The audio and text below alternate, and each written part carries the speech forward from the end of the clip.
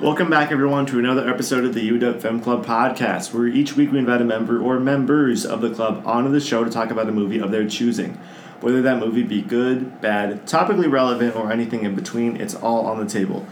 I'm your host, Jim Saunders, and joining the podcast are AJ Rawat and Levi Bond. Hey. Yeah. Good to be back. Yeah, you guys have both been on the podcast before. And today, it's going to be a little bit different because usually the way we structure these podcasts are around a set of movies. I mean, this is about a set of movies, but about a movie, and then that's the focus of our discussion. But this is going to be a lot more freeform and a lot more expansive because we're going to be talking about the entire franchise of Star Wars. And now that Rise of Skywalker is a couple months on the horizon, we decided we're going to have this little retrospective where we bring everything into focus, see how it is cohesively, and also just the impact that it had on us and it had on pop culture. And I think this will be a fun discussion because I think we're all pretty big Star Wars fans, yeah? I think so, yeah. Given I'm a little unfamiliar with like some of the shows, like I haven't seen a bunch of... I mean, I've seen like a decent portion of the Clone Wars TV show. I don't know about you guys. But I haven't seen like any other of the extraneous like Star Wars media. Like I haven't read any of the novels, but like those are not what you got Conan canon. They're not canon. Oh yeah, I think they are canon. No, EU, that's expanded universe. Everything that came out since Disney's purchase of Lucasfilm, that is canon. But some of the comics are canon. Yeah. I heard that like a lot of stuff before then. Yes, everything before 2012 is not canon. Yeah, which I am fine with. 90% of it was. I haven't read any of them. Ridiculous. You have not watched Mandalorian? No, I don't have a Disney Plus account. Okay. Oh, fair enough. Have you guys both watched it? Yes, I just took one month the free trial. They have a free trial, so I took that.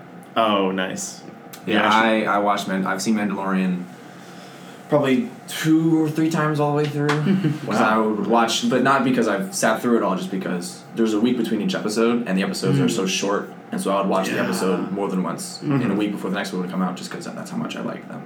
Sure. So Game of Thrones. So I've seen The Mandalorian. Yes, I greatly enjoyed it. Yeah. But that, for example, that is canon.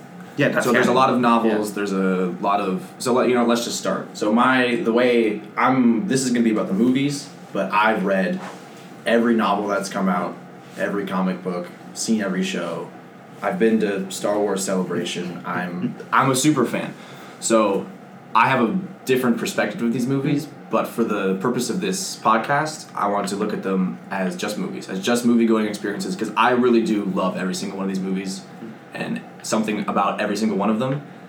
But for the purpose of a ranking, putting them in order critically, I won't be taking into account any of that extraneous stuff just for this, because I am a super big Star Wars fan, but these are movies, and a lot of people see them as just movies, just something to go do. So that's how I'm going to look at them. But in terms of how I got into Star Wars, the Clone Wars animated film in 2008 was the first movie I saw in theaters, Star Wars movie. So I was a big Clone Wars kid, when that was coming out. That's how I got into it. Like, obviously, I watched the original trilogy as a kid, but it never really... I didn't really get into the original trilogy until The Force Awakens came out. That's when I really reevaluated my opinions of Star Wars, because it was relevant, because there was a dead period for movies for 10 years. There were no movies between Revenge of the Sith and The Force Awakens. Right. So when The Force Awakens came out, I looked back at all of it and I was like, okay, this is something I really like. This really did have an impact on me. Just retrospectively, I saw how much Star Wars meant to me.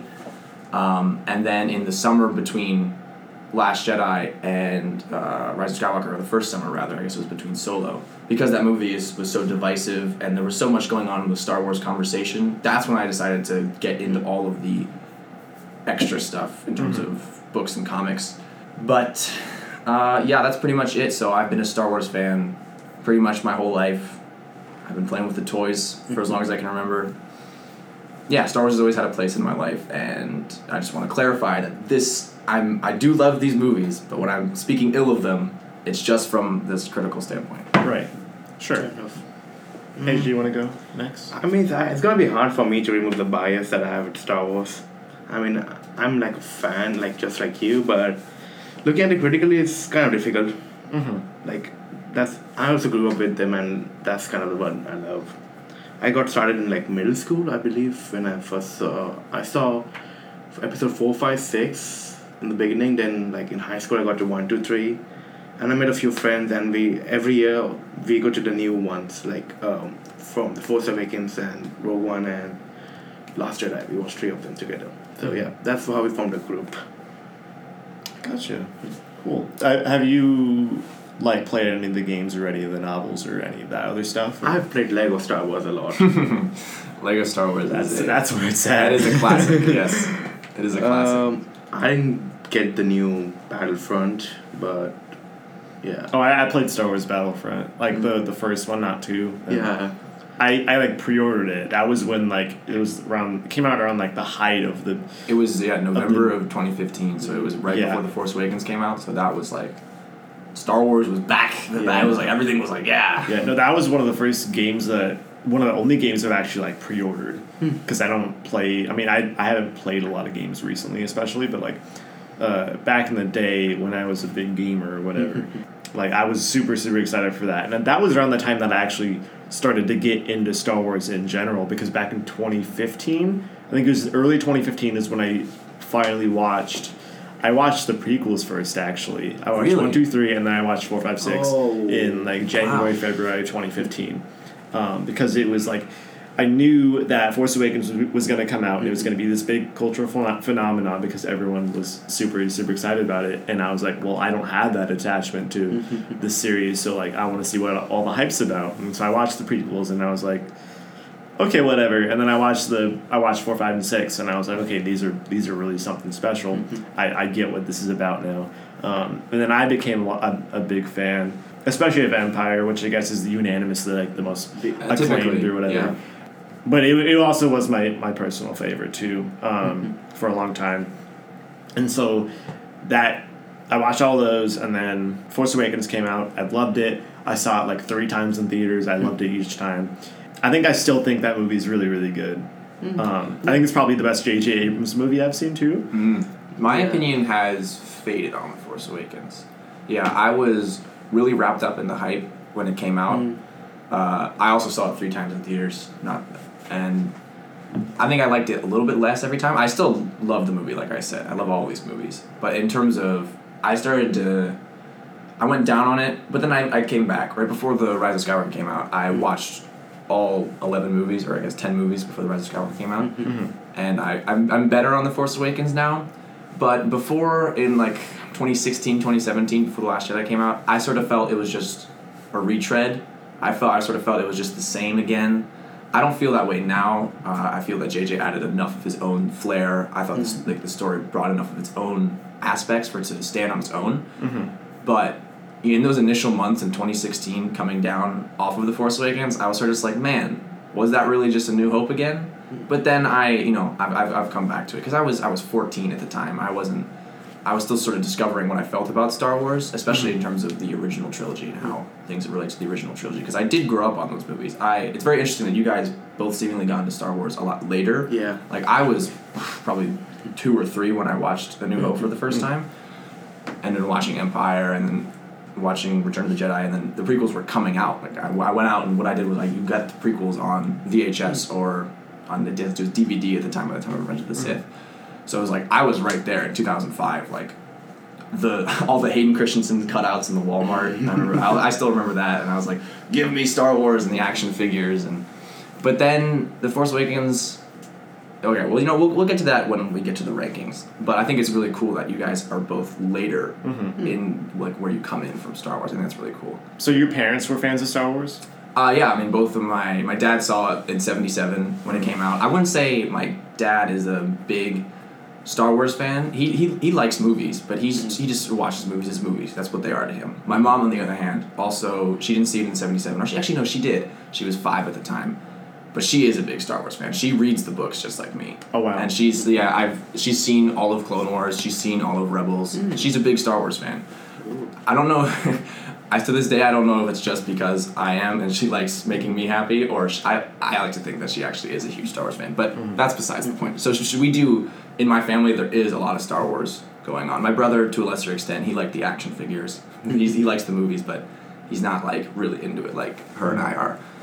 But so I was being shown and fed all this stuff, and then her and I went to Star Wars Celebration together last April, which is the convention run by Lucasfilm of celebrating Star Wars. Yeah. So that's pretty cool. So I'm just super positive about these movies. But I know that my mom saw Empire in theaters, or at least I was certain it was Empire because she describes the scene with Yoda in a forest. So I'm like, okay, that's Empire. But she never was a big fan of those movies, and so she never really showed them to me. A lot of the movies she showed me were like a lot of John Hughes movies, like 16 Candles and Breakfast Club and stuff that she actually really enjoyed. Yeah. Not really like all the sci-fi stuff. So like growing up, I wasn't until like I was like 11, 12, 13 where I discovered like Harry Potter and Lord of the Rings and stuff that I became huge fans of, and then it was a few years later that I was like, oh, Star Wars. What about this Star Wars thing? So yeah. That's so interesting, yeah. Yeah. Is it similar with you, AJ? I know my dad watched Empire Strikes Back when it came out in 1980, right? I believe so. Yeah, 1980. Yeah. And I guess he was quite surprised because there are so many special effects, and at 1980 it was like there were like no special effects in movies. Mm-hmm. So that was interesting for him. My cousin is a big fan of Star Wars. I'm very close to him, and I guess he has a big influence on me. Mm-hmm. And like we would like fight with our lightsabers and stuff like that. Yeah, a lot of lightsabers in the yard, or just pretending with like sticks with friends. It's like it was always a big part, and especially it was all of our family friends too. Like uncles, you know how you have like an uncle who's not really part of your family, but like they're just like a family friend. As when you're a kid, you just call them uncle whatever because you don't really know. Yeah. They were all into Star Wars, so they were giving me the toys. They were just everyone. I don't know, man. I think it was just the perfect storm for me. It's everyone in the circle. Like my 5th birthday party, it was Star Wars themed, and that was. It was always all my memories are like there was something Star Wars sometime, but AJ mentioned that your dad was super impressed by the visual effects. That's one of the only ones of the original trilogy that's like basically untouched by the Lucas. I think it's made better by the Lucas changes. Yeah, it's the only one that actually really benefits from the changes. Like there's that one scene of the Emperor talking to Darth Vader, and they replaced it with Ian McDiarmid. Right. And it used to be just like this horrific puppet thing. It just didn't look good. Yeah. So that like it is I think the one that benefited from. That's the only one I think that really benefited from the Lucas changes. Could be. Yeah. Also, I think there's like a few more landscape shots of like the Sky City. Yeah, Cloud City has windows, and you can sort of see out, and it looks a lot better. Right. But the original Cloud City was it was just like just white hallways, but the special edition adds windows, and you can see out. So you both have seen like the original trilogy. Yes, I have the VHS tapes. Okay, so I think I saw them as a kid, but the ones that I really know in my memory are the special editions, which is because that's just by the time I was really watching movies, that was the only editions that were available. So I have seen the originals, and I do know what's changed, but the special editions, I think it's why I was less into the original trilogy, was because I only ever experienced the special editions, and I think special edition New Hope is not nearly as good as the original, and that was the one that I knew for like 10 years. Like that's all I knew. So like for a long time, New Hope was like low down on my list. I was like, I don't really like that movie. Yeah.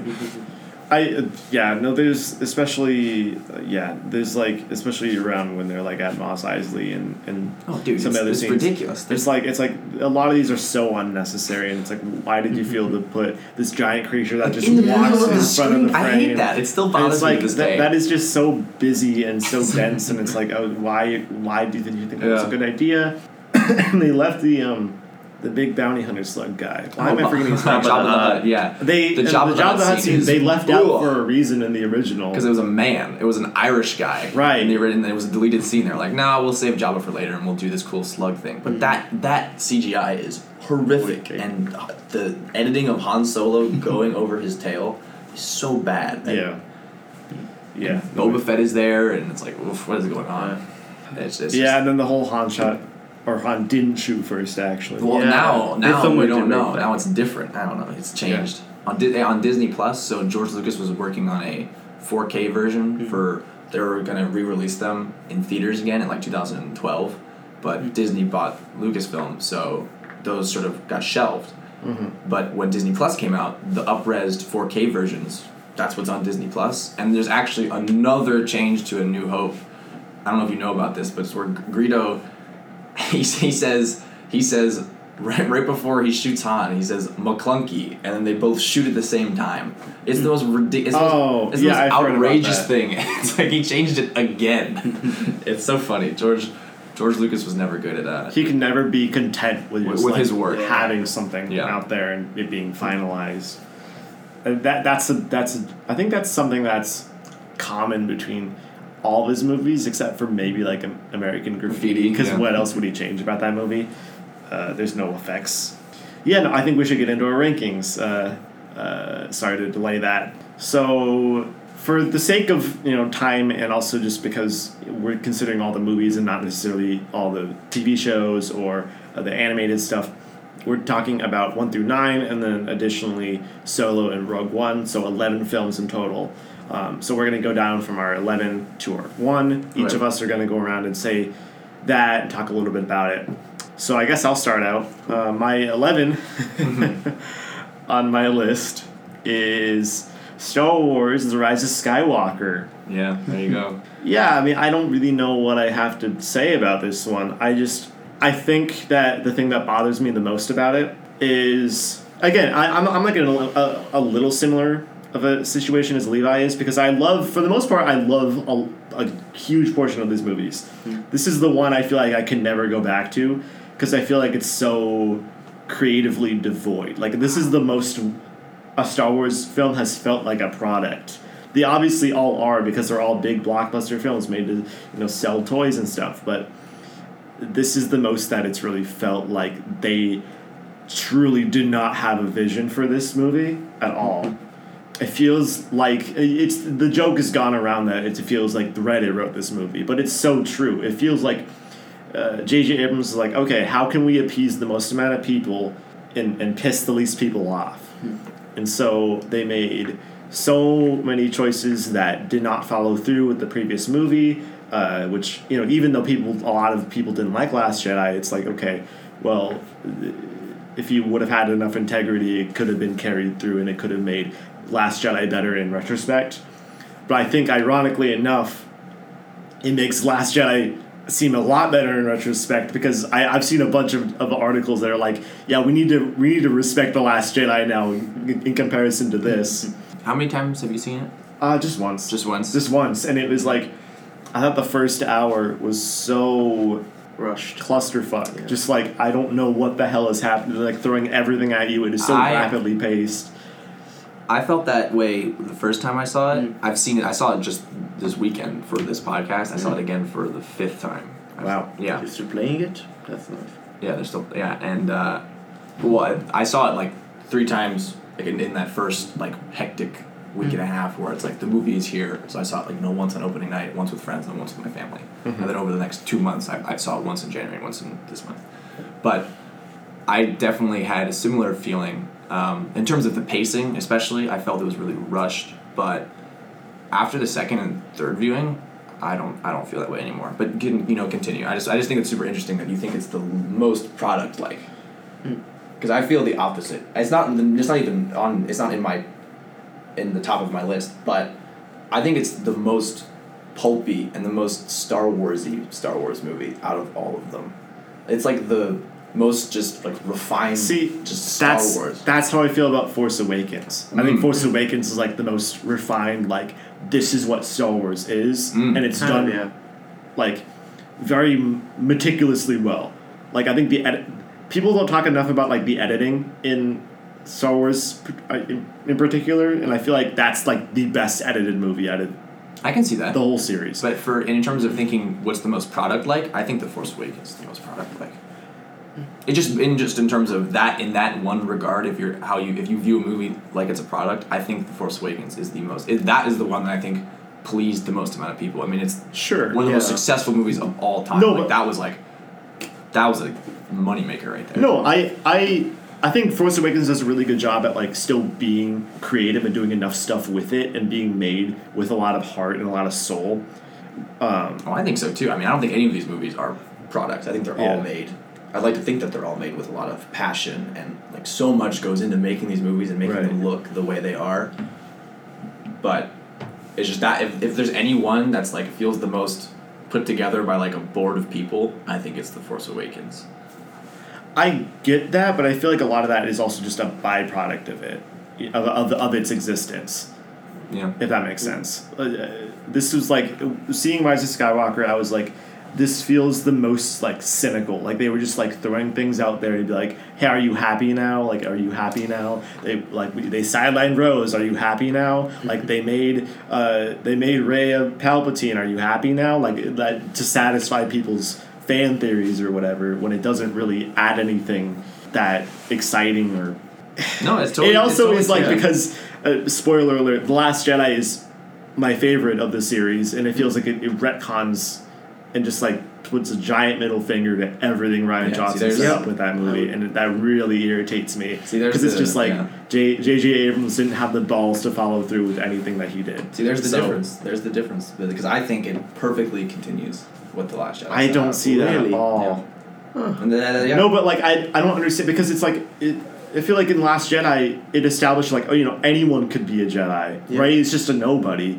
And like, I think those principles continue. I don't understand that though because at the end she's defined by a Skywalker. No, but she's still making her own way. I think we should talk about. I was wanting to get to the ranking, but I think that she still has that agency. It's still her story. She's not letting anybody tell her who she is. The whole sequel trilogy, her arc is figuring out who she is as a person, and that is still there. She still is Rey from nowhere. She still is from Jakku. She's nothing. Like the Emperor is just manipulating. Like she may be a Palpatine, but even when the plans are changing against him, he still calls her, "You're just a scavenger from nowhere." It means nothing. She's just who she is still, and she is able to choose her own destiny. I think that's still there. Sure. I think that. I just think that moment. I just think. Like a good theme of Last Jedi was to leave the past and bury it, kind of thing. It wasn't. I'm sorry. I just completely disagree with that. That was not that the opposite message. It was the opposite message. That was the message of the villain of the film. Kylo Ren. No, I rewatched this recently, and I 100% like that. That is the message of the villain. That is Rian Johnson is saying no. We need to. It's just like an Empire Strikes Back. It's like the Jedi were. This is something that's great in the prequels. Like the Jedi were this dogmatic organization, and Luke is sort of feeling again the pressures of we gotta, because he is not a typical Jedi in the original trilogy. He has attachments. He uses those attachments for good. Like he shows what a Jedi can be. Like they can have feelings. Yeah. Like that is what a Jedi can be. That you can use all of those emotions for good, because those restrictions are what made Anakin Darth Vader. Like that was the problem of the Jedi. Right. He changed that. But then when he failed Kylo, he went back, and he was scared. He was fear, just like he says in The Rise of Skywalker. It was fear that kept me there. But by the end of The Last Jedi, Luke is back to being his original trilogy self, and he's out there, and he saves the Resistance, and he gives hope again to the galaxy.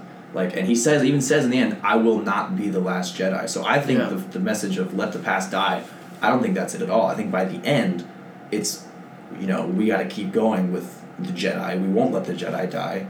And while there are interesting points when Luke is talking about the flaws of the Jedi that are correct, it's Rey that goes, yes, but, and that but is where Rian Johnson leaves it. And that's where you continue to go with the normal Star Wars, or not the normal, but sort of the status quo Star Wars, or he just found a new way to look at the classic Star Wars formula, but still put across the same themes. And that's where I think JJ picks up those themes and really just goes with all the cool stuff that Ryan set up in The Last Jedi, like the Force bond and just all of the dynamics between Rey and Kylo.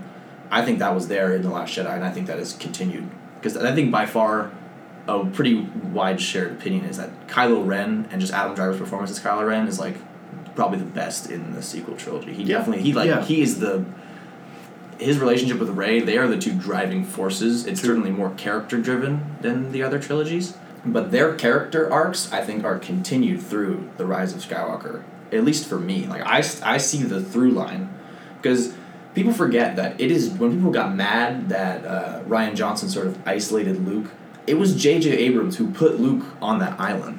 It was J.J. Abrams who set up those threads of Luke is gone, he's isolated, he's done these things, Kylo Ren is this, I think J.J. set up those themes that Ryan accurately continued, and then J.J. finished what he started. I see the through line for all of it, but that's just for me of this new trilogy. So I have those movies a little bit higher, but I see your point. If you really, because I can see how one would think, but I just think it's I think it's a misinterpretation. Fair enough. Like you mentioned, J.J. Abrams setting up Luke. I think he set up Luke like to be like Yoda. Like he's in isolation, but he's not like hopeless kind of stuff. But I guess it's fair to be Ryan. It's fair for Ryan to do his own interpretation for the movie. Yeah, because like for me, it was like J.J. Abrams put Luke hid himself away. Yeah. You know, the whole movie, Force Awakens, is getting the map to Luke Skywalker because he's hidden himself away. You know, he did that for a reason. You don't just do that. Like, something horrible must have happened, and we see what happened in The Last Jedi. But I thought that was a total natural continuation. And one point that that relates to The Rise of Skywalker and The Last Jedi is when Luke throws that lightsaber away, a lot of people thought it was a joke, but I've listened to the director's commentary of The Last Jedi. It's not intended as a joke. It's Luke, like, he's projecting the past. The way he did it, maybe throwing it over the shoulder, seems a little jokey. But then when he catches it again in The Rise of Skywalker, people are like, oh, this is just a fuck you to Rian Johnson. This is just, once again, this is showing it's like direct things. But that's Luke. Luke was criticizing his own actions in the end of The Last Jedi, and he continues to say, no, I was wrong, just like he did. Like he showed in The Last Jedi. He came around to being who he was, and in The Rise of Skywalker, he tells Rey that was wrong, just like Rian Johnson said that was wrong. So I think there's a through line there for especially Luke, because Luke is the point of the sequel trilogy that has caused the most disagreement. Because I think Luke's treatment in The Last Jedi is what caused a lot of people to not like it, but Luke is like my favorite part of that movie and my favorite part of the sequel trilogy. Okay. It will require for me a rewatch of Rise of Skywalker, but it did. Again, just to reiterate, like for me personally, a lot of it felt like a big fuck you to Rian Johnson in The Last Jedi. I'm just gonna be frank with that, and I feel like the movie, just as a film, I think the ebbs and flows of that movie did not make me ever want to watch it again. Like, I really didn't see, at least in my interpretation of it, I really didn't see the ending as Rey having, like, I guess she does have her own agency, but I feel like that line could have easily been changed to I'm just Rey. I don't have to be defined by anything else. And I get that it's her choice. It's her. She has a sense of agency, but it just doesn't feel like a good cap off to her story, in my opinion. See, on that point, I think it's like the ultimate completion of the nine movie arc of if Palpatine is this villain the whole time, the ultimate way to destroy his legacy is his only living heir. He's destroyed the Skywalkers, and his only living heir takes the Skywalker name, ending Palpatine once and for all. Like, he is now gone from the galaxy. It doesn't matter. Rey is not a Palpatine. She's not going to let him dictate what she does, and she's taking the name of the two people who really mentored her. Like, that they are what she represents, not what he represents. So even if she is a Palpatine by blood, she's a Skywalker by action. And I think that's like the ultimate completion of this narrative of if Palpatine is the villain, if he's the evil, if he's the bad guy through all 9 movies, that's like the ultimate way to defeat him. Like, he's now gone for good. Sure, but I also think that could have easily had the same outcome if she didn't take that name Skywalker. Either way, like, she wouldn't be defined by Palpatine even if she is a Palpatine. So I mean, and I think that, but it is the Skywalker saga. You know, I think for me it is. I mean, I suppose, but I feel like with The Last Jedi, it so radically changes up a lot of what the trajectory of the series, the whole 9 movie series is, and I wanted it to keep going in that direction, and it feels like it just ended up back at the beginning. Rian Johnson did something really, really creative with it, and then we're just back at what is familiar territory. Well, I see what you're saying, but I think he deliberately, because Rian Johnson is a very unique filmmaker, and he took his own take on Star Wars, but kept it back to where it was. I think by the end of The Last Jedi, you're back to where it started. He just took you on this really cool, interesting new journey. He was able to do his own thing, put his own spin on it. So you still got that Rian Johnson flair. It's similar to the last episode of The Mandalorian, where that's what was directed by Taika Waititi. Yeah, and it feels there are like certain Taika things, but it's not a Taika Waititi movie. It's not 40 or 50 minutes of just Taika Waititi. Just like I think The Last Jedi has Rian Johnson flair to it, but he's able to bring it back to what Star Wars is all about. At least that's the way I see the movie, and I think that's why I love The Last Jedi so much. Is it is new? That's why it is. I'll spoil it. It is my number one on this list because it shows it's such a new take, but it still is the same themes and still gets back to that same place. I agree with that too, but like I think that just to get back on it feeling so corporate, it feels. You brought up a really convincing argument because you've seen it 5 times. Like, I feel like I can't really rebut that, but because I had an issue with the pacing too. The pacing of the first 50 minutes of that movie is fast. I mean, the whole movie is fast. It's the fastest Star Wars movie. That's why it's the most pulpy. It's like the fastest, most condensed Star Wars in any Star Wars. So I think if you go back and watch it, which I would really encourage you to do, it does really take the pace down a lot, and you're able to take in what's going on, I think, a lot better. But if you don't like it, then that's not going to change. Yeah. No, it did feel especially pulpy, but that wasn't what... For me, that wasn't what Star Wars was. Mm-hmm. For me, Star Wars, I feel like, honestly, this might be a little bit of a hot take. Not saying, Force Awakens is super high on my ranking. It is pretty high, but it's not, above the original trilogy or anything. But, I feel like for me, Force Awakens and Last Jedi was what Star Wars was for me, especially leading up to Rise of Skywalker. And it feels like Rise of Skywalker is just cheesy and pulpy in a way where they're just cramming everything in there for no good reason. And okay, I feel that. I totally see that. But I mean, it relies a lot on nostalgia for fans to work. I mean, hey, look, this is the villain from the last 6 movies is back, kind of thing. Okay, well, I think we can get back to the Rise of Skywalker when we get to it in our own respective lists. Sure. Time. Yeah, we have gone through it. Yeah. Let's get to your number 11. My number 11 would be Attack of the Clones. I mean, it's a man movie for me. I'm cool, whatever. I thought some of the writing was bad. Okay, fair enough. Sand, it's cold, it gets everywhere. Who speaks like that? Yeah, George Lucas famously is a wonderful storyteller and a horrible screenwriter. Yeah. Because it is important. I think my quote-unquote hot take, even though when you really look at it, I don't think it's that hot, is George Lucas is the worst Star Wars director. Because Richard Marquand and Irvin Kershner directed Return of the Jedi and Empire Strikes Back, respectively, and then it's J.J. Abrams and Rian Johnson. The only movies that George directed were the prequels and A New Hope. Statistically, his success rate is very low. His success rate is not the same. So George is great when he has a great team of people around him who are checking him and saying, no, maybe this. That's how it is in the Clone Wars. Clone Wars is famously, there's a lot of George's ideas in there, but there's a team of showrunners led by Dave Filoni to sort of filter out those ideas and make them palatable, because a lot of the prequels are woof. A lot of the prequel themes are very lofty and very interesting. They're great. The themes are great, but just the execution. I mean, I've heard a lot about George Lucas saying the story is quite poetic, and I could see that in the prequels. The good thing I like about this movie is Yoda fighting Count Dooku. Yeah, that is a good fight, and I think Anakin versus Count Dooku is, I think, the worst fight in the entire Star Wars saga. I would like the fight from Episode 4, Obi-Wan versus Darth Vader was yeah, but there's more... It's 2 old people. I think there's more emotional weight there. Yeah, more that's thematic. cool. I agree with that. There is a shot, I swear to you, a shot in Episode 2 of...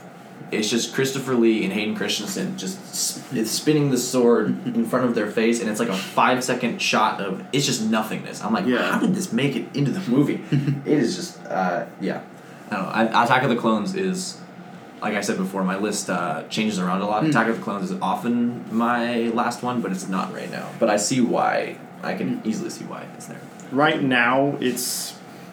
For me, before... Rise of Skywalker, Attack of the Clones, and Phantom Menace are often interchangeable for my last 2. Right now, I have Attack of the Clones is higher than Phantom Menace. As do I. But I think because overall, I think that movie is a little bit more interesting and goes into actual consequential stuff that feeds into the themes that Lucas is trying to go for.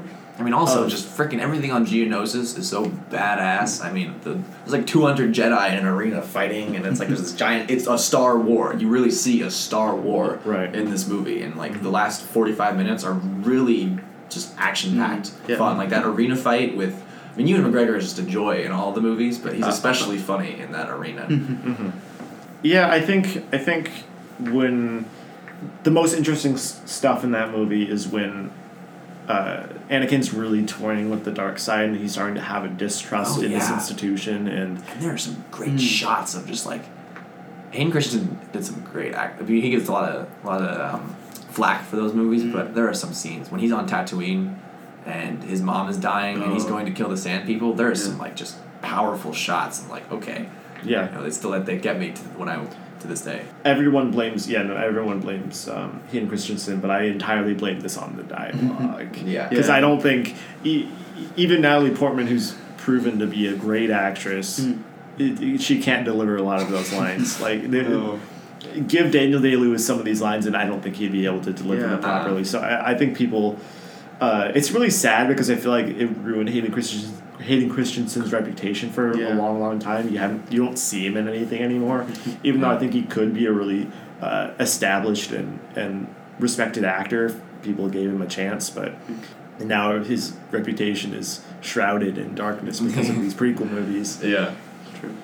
So I think Attack of the Clones is that is commonly my number 11. But so my number 11, I have Episode 1, The Phantom Menace. So the reason why they flip so much for me is that The Phantom Menace, I think, is the most movie out of the prequels. Like, they go to real sets. It was shot in real locations, whereas in 2 and 3, there's a lot of green screen and a lot of blue screen, and there's, like, barely anything real going on. Whereas in Episode 1, there is still that sense of cool Star Wars locations that are real, and that pod race is great, but it's, like, the least consequential of the movies. Because I love Darth Maul now because of the Clone Wars and novels and comics and his story that's been expanded upon. But Darth Maul in just the Phantom Menace is like, wow, okay. He's there, he has 2 lines, and then he dies. Or it was as a moviegoer in 1999, and then he dies, and then that's it. So there's like nothing... I don't know, I just feel it's... Like I said, I love every one of these movies, and there is stuff I love about this movie. I mean, Duel of the Fates is a great fight. That in John Williams throughout all 11 movies is phenomenal. Even we could all agree that he's like he's a good part in all of 9 movies that we have seen. That is the one scene I have to factor in when I'm like ranking these. I'm like, okay, do I like it better than Attack of the Clones because of this scene? Because of this scene. Yeah. Because that scene is great, but the movie as a whole... I just don't know. It's just really boring. It's just boring, yeah. It's just like, okay, yep. Nothing really happens. There's a lot of trade negotiations that, like, what 5-year-old, which is basically the target audience for this movie, is going to be able to comprehend. It's like, yes, the trade blockade around Naboo, and the Viceroy of the Federation wants higher tariffs. It's like, oh, God. Why? So Jar Jar Binks. Yeah, Jar Jar Binks. Yeah, and then he's just thrown in there. He's just thrown in there. And I guess to be the drunken master that ends up becoming a Sith Lord. I don't know. I don't know. George, I love that footage of, even though it's totally out of context, of George Lucas sitting in a theater with like 3 other people watching, and the credits start to roll on. I may have gone too far in a few places. It might have gone too far, but he just goes, Jar Jar is he's the key to all this. It's like I know it's totally out of context, but it's just so funny. It's like, okay, George. He's a funnier character. He's a funny character. But also seeing, I like it now because you get, in a lot of the ancillary material, you get a lot of Anakin's pain as being a slave and his pain on Tatooine that he experienced, but you don't really get that in the movie. He's just like this happy-go-lucky kid. Yeah. It was just like hanging out, and he's like, this is going to be Darth Vader? Okay. And it's like, in 1999, I can't imagine how that must have been. Like, this kid is supposed to be Darth Vader? Like, what am I seeing? Yeah. I have a few things to add to your point. First of all, this movie is on number 10, like one about the Attack on Clones. And the only reason why is Duel of the Fates for me. Yeah. For me, it's like one of my favorite lightsaber fights in the series. And it's in my opinion, it's the best choreographed fight. Because there are a lot of elements to the fight that I like. You said that it's one of the most movie-like, whereas others are like CGI. I mean, you could if it were to be made right now, I would feel that way. But I would give it credit for doing that, because back in early 2000, they only used CGI for like one character or like just one thing in the background. But they made an entire city of the CGI, and I would give credit for that. Yeah, I mean, that's definitely a good point. But I just mean, in that movie, they're still on sets that are supported by CGI. Yeah. Like, most shots are taking place on a soundstage, on a set, rather as in episode 2, there is no more set. There's just green mats. Yeah. It's like, you can really tell that it's like, ugh. There's this really bad shot of, in episode 2, of where Anakin picks up this pear that's CGI and he floats it over to Padme and she like forks it and then it goes it's just not real at all. Like, why not just use strings and a real pear? Like, there are ways that there's wire work that exists that you can just do this in real life. So it's like sometimes George went a little bit too far. But yeah, I think episodes 1 and 2 are Quite interchangeable at the bottom of our list, at least. Yeah, I think it really is a shame, because I feel like a lot of the themes that we talk about, the prequels being known for and being interesting about them, they don't come into play until 3. They don't come into play till 3, but one of the biggest messages of the prequels, or takeaways from the prequels, is about the Jedi, and people didn't like the prequels initially because in the original trilogy, the Jedi are like these, hero knights, and that's all you know about them. But in the prequel trilogy, they're just like boring people and they don't feel anything, and Ki-Adi-Mundi's like, haha, you're thinking about your mother, weak, we can't train you, and Yoda's like an asshole, and Mace Windu is super like, ugh, and the Jedi are not great. They're like, whoa, Jedi aren't cool anymore? Yeah. So, but that's one of George's messages about, the dogmatic nature of the Jedi, and how that wasn't, and like Luke says in The Last Jedi, their hubris, they allowed Darth Sidious to rise right in front of them and then take them all out because they weren't doing the right thing. They became generals in a war. They were fighting and killing people. Like, that's not what Keepers of the Peace do. They were totally corrupting their own message. But that theme, I think, is there through all of the prequels. That it really comes to a head in Revenge of the Sith with the fall of the Jedi. But just the message and the actions of the Jedi are a through line through the prequels that I think is, and Anakin's interaction with the Jedi and how he becomes just disenfranchised with them and disillusioned with the whole thing. Sure. I think you get hints of it throughout the entire prequel trilogy, but like it's what episode 3 is to me. Yes. Because it's him dealing with that distrust in the dogmatic institution of the Jedi, and him just saying, like, I don't view, like, in his own words, like, in my point of view, the Jedi are evil because they're not really doing the right thing in his eyes. But, like, there's stuff, like, in episode 1, you get little hints of, like, Qui-Gon being really sleazy and doing the mind trick on Watto to try to get him to, like, bet for Anakin. Yeah. And, like, in episode 2, it's like you kind of get more hints of, I don't know, of the Jedi just being like these boring guys that don't do anything. I think Qui-Gon is an example of the Jedi. Like, he is like the ideal Jedi. He is like Luke is in the original trilogy. He uses the light side of the Force just for what he thinks is good, because he's always in disagreements with the Council. This is coming from a lot of the extra ancillary material, but he is always at odds with the Council because the Council is this rigid body, but he thinks you need to be able to do more because the Jedi, the slavery exists, and they go to Tatooine, and Obi-Wan's like, we let this happen, and Qui-Gon's like, okay, we can't really do anything about it because the Jedi are just, they've become this political body. They're related to the Republic. Are they like a military branch? And obviously later they become generals, like I said, and it just becomes this really complicated thing. So Qui-Gon was an example of like what a Jedi could be, I think. But I don't know, that's besides the point. But yes, you're right. Like, you see the Jedi not as these cool knights, as Obi-Wan says. Obi-Wan says they were in episode 4 to Luke, they were the guardians of peace and justice in the galaxy. And then in the prequels, there's just these lame dudes who sit on chairs and walk around a temple. So you're like, okay, what? But so to go back to the ranking, 1 and 2, I think are pretty interchangeable. Well, I mean, my 10 is Phantom Menace. Okay. So, cool. And my 9 is Attack of the Clones. Okay. I guess we've kind of already I talked about it. I feel like we adequately talked about that. Okay, my number 10 was Phantom Menace, and my number 9 would be surprising for you guys. It's The Last Jedi. Ryan Johnson, in my opinion, is a great director when it comes to his movies. Like, I really love Knives Out. I agree with people when they say it's the most entertaining movie of 2019. He tried to do the Ryan Johnson kind of thing in The Last Jedi. It worked in some places really good, but in my opinion, it kind of failed in some other places. And okay, so 1/3 of the movie is about them going to a casino and like finding DJ, and that whole sequence seems so slow to me and it seems unnecessary.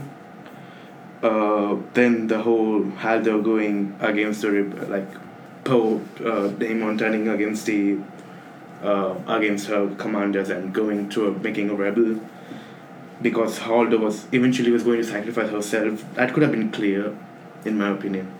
That whole plot seems it seems useless to me. What I like about this movie is how they handle Kylo Ren and Rey, and like bridging the gap between dark and light side. What Ryan Johnson wanted to say, in my opinion, was that it is an absolute, and it's kind of in a gray area. Both of the characters, Rey and Kylo Ren, are in gray, kind of not exactly dark or black or white. I think in terms of Canto Bight, the casino planet, it is.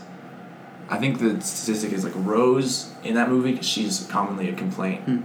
It's like 11 minutes out of the 155 minutes of that movie. Okay. So for me, Canto Bight is a common like, okay, this is slow or whatever.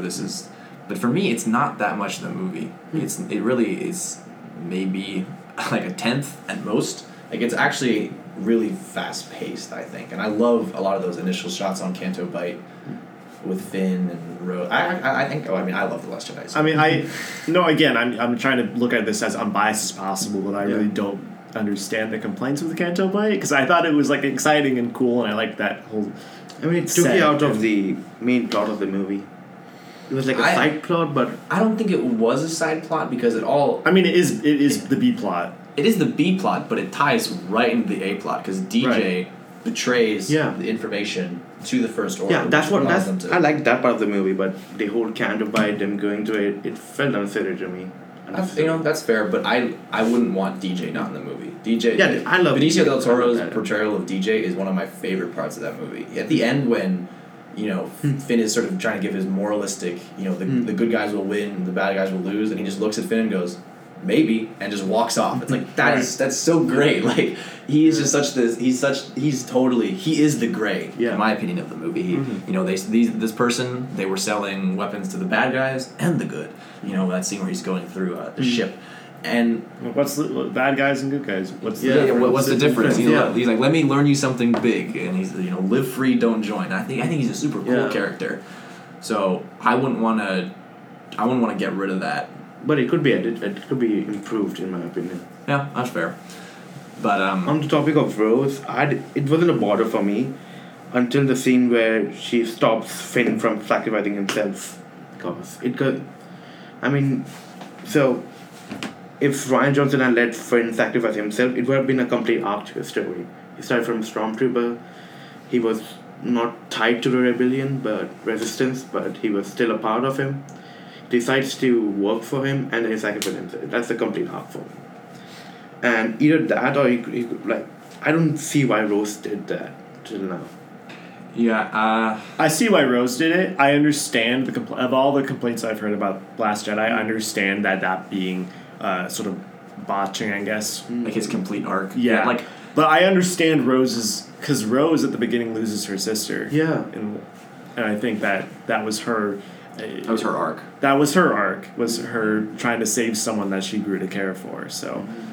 But I do see your point about. But it's hard for me to think about what ifs or what could have been, because that isn't the arc. That isn't what happened in the movie. So I know that could have been a good arc, but I think where Finn goes in The Rise of Skywalker is better for him. Being Force sensitive is better for me than, because his Force sensitivity is certainly set up in Force Awakens. Yeah, and is definitely I think is good in The Rise of Skywalker. I think that's something that JJ kept going, and I'm glad he went with that. But in terms of the Admiral Holdo and Poe, I think that one is also not people don't look at it too critically, but there's a lot going on in that on those bridge scenes where it's just little things that Rian Johnson puts in that gives a lot of context to them, like the fact that the hyperspace tracking is a new technology, and they think that there's a spy on the ship and someone must be feeding them information. Like when I was watching the movie for the first time, I thought Admiral Holdo was going to be like a first order spy, but if you look at it in the context of he is a captain, she's an admiral, she doesn't have to explain himself to him. I just think there's, and I have other opinions about the character because there are books with her in it, but that came out before the movie with her and Leia's relationship, and so I already knew about the character going into it and knew what she was like. So but I can't factor that in. I just think that probably is the weakest part of the movie for me. Like initially, in those initial months after The Last Jedi, where you were hearing so much criticism, and I was like, oh my god, is this movie bad? With The Last Jedi, I went through it. I saw it 3 times in theater as well. The first time, I was like, oh my god, 10 out of 10. The second time, I was like, that wasn't very good. And then I waited like 2 weeks, saw it again. I was like, okay, no, I do like this movie. Mm-hmm. But in that middle period of where I didn't like it, I was like, because there was so much just negativity being thrown out about it, and there was just like this clash of opinions. Mm-hmm. It was Laura Dern and Oscar Isaac's plotline that I was like, what's going on here? So I understand criticisms about that she could have just told him the plan, but I think that's his arc as a character, but becoming the leader of the Resistance. That's what Poe. That's his arc. Yeah, is becoming a responsible leader. Yeah, I don't know, but that's fine. I mean, I never really understood the complaints with that. It's like the arc seems self-explanatory enough to me, where Holdo ends up doing something really sacrificial, and then he learns to. He sees it. There's that great shot where he's looking out the window at it, and he sees it with his eyes. And amazing shot. He's like, whew. I guess if you give context to Holdo, that would make sense probably. I haven't read the book, so.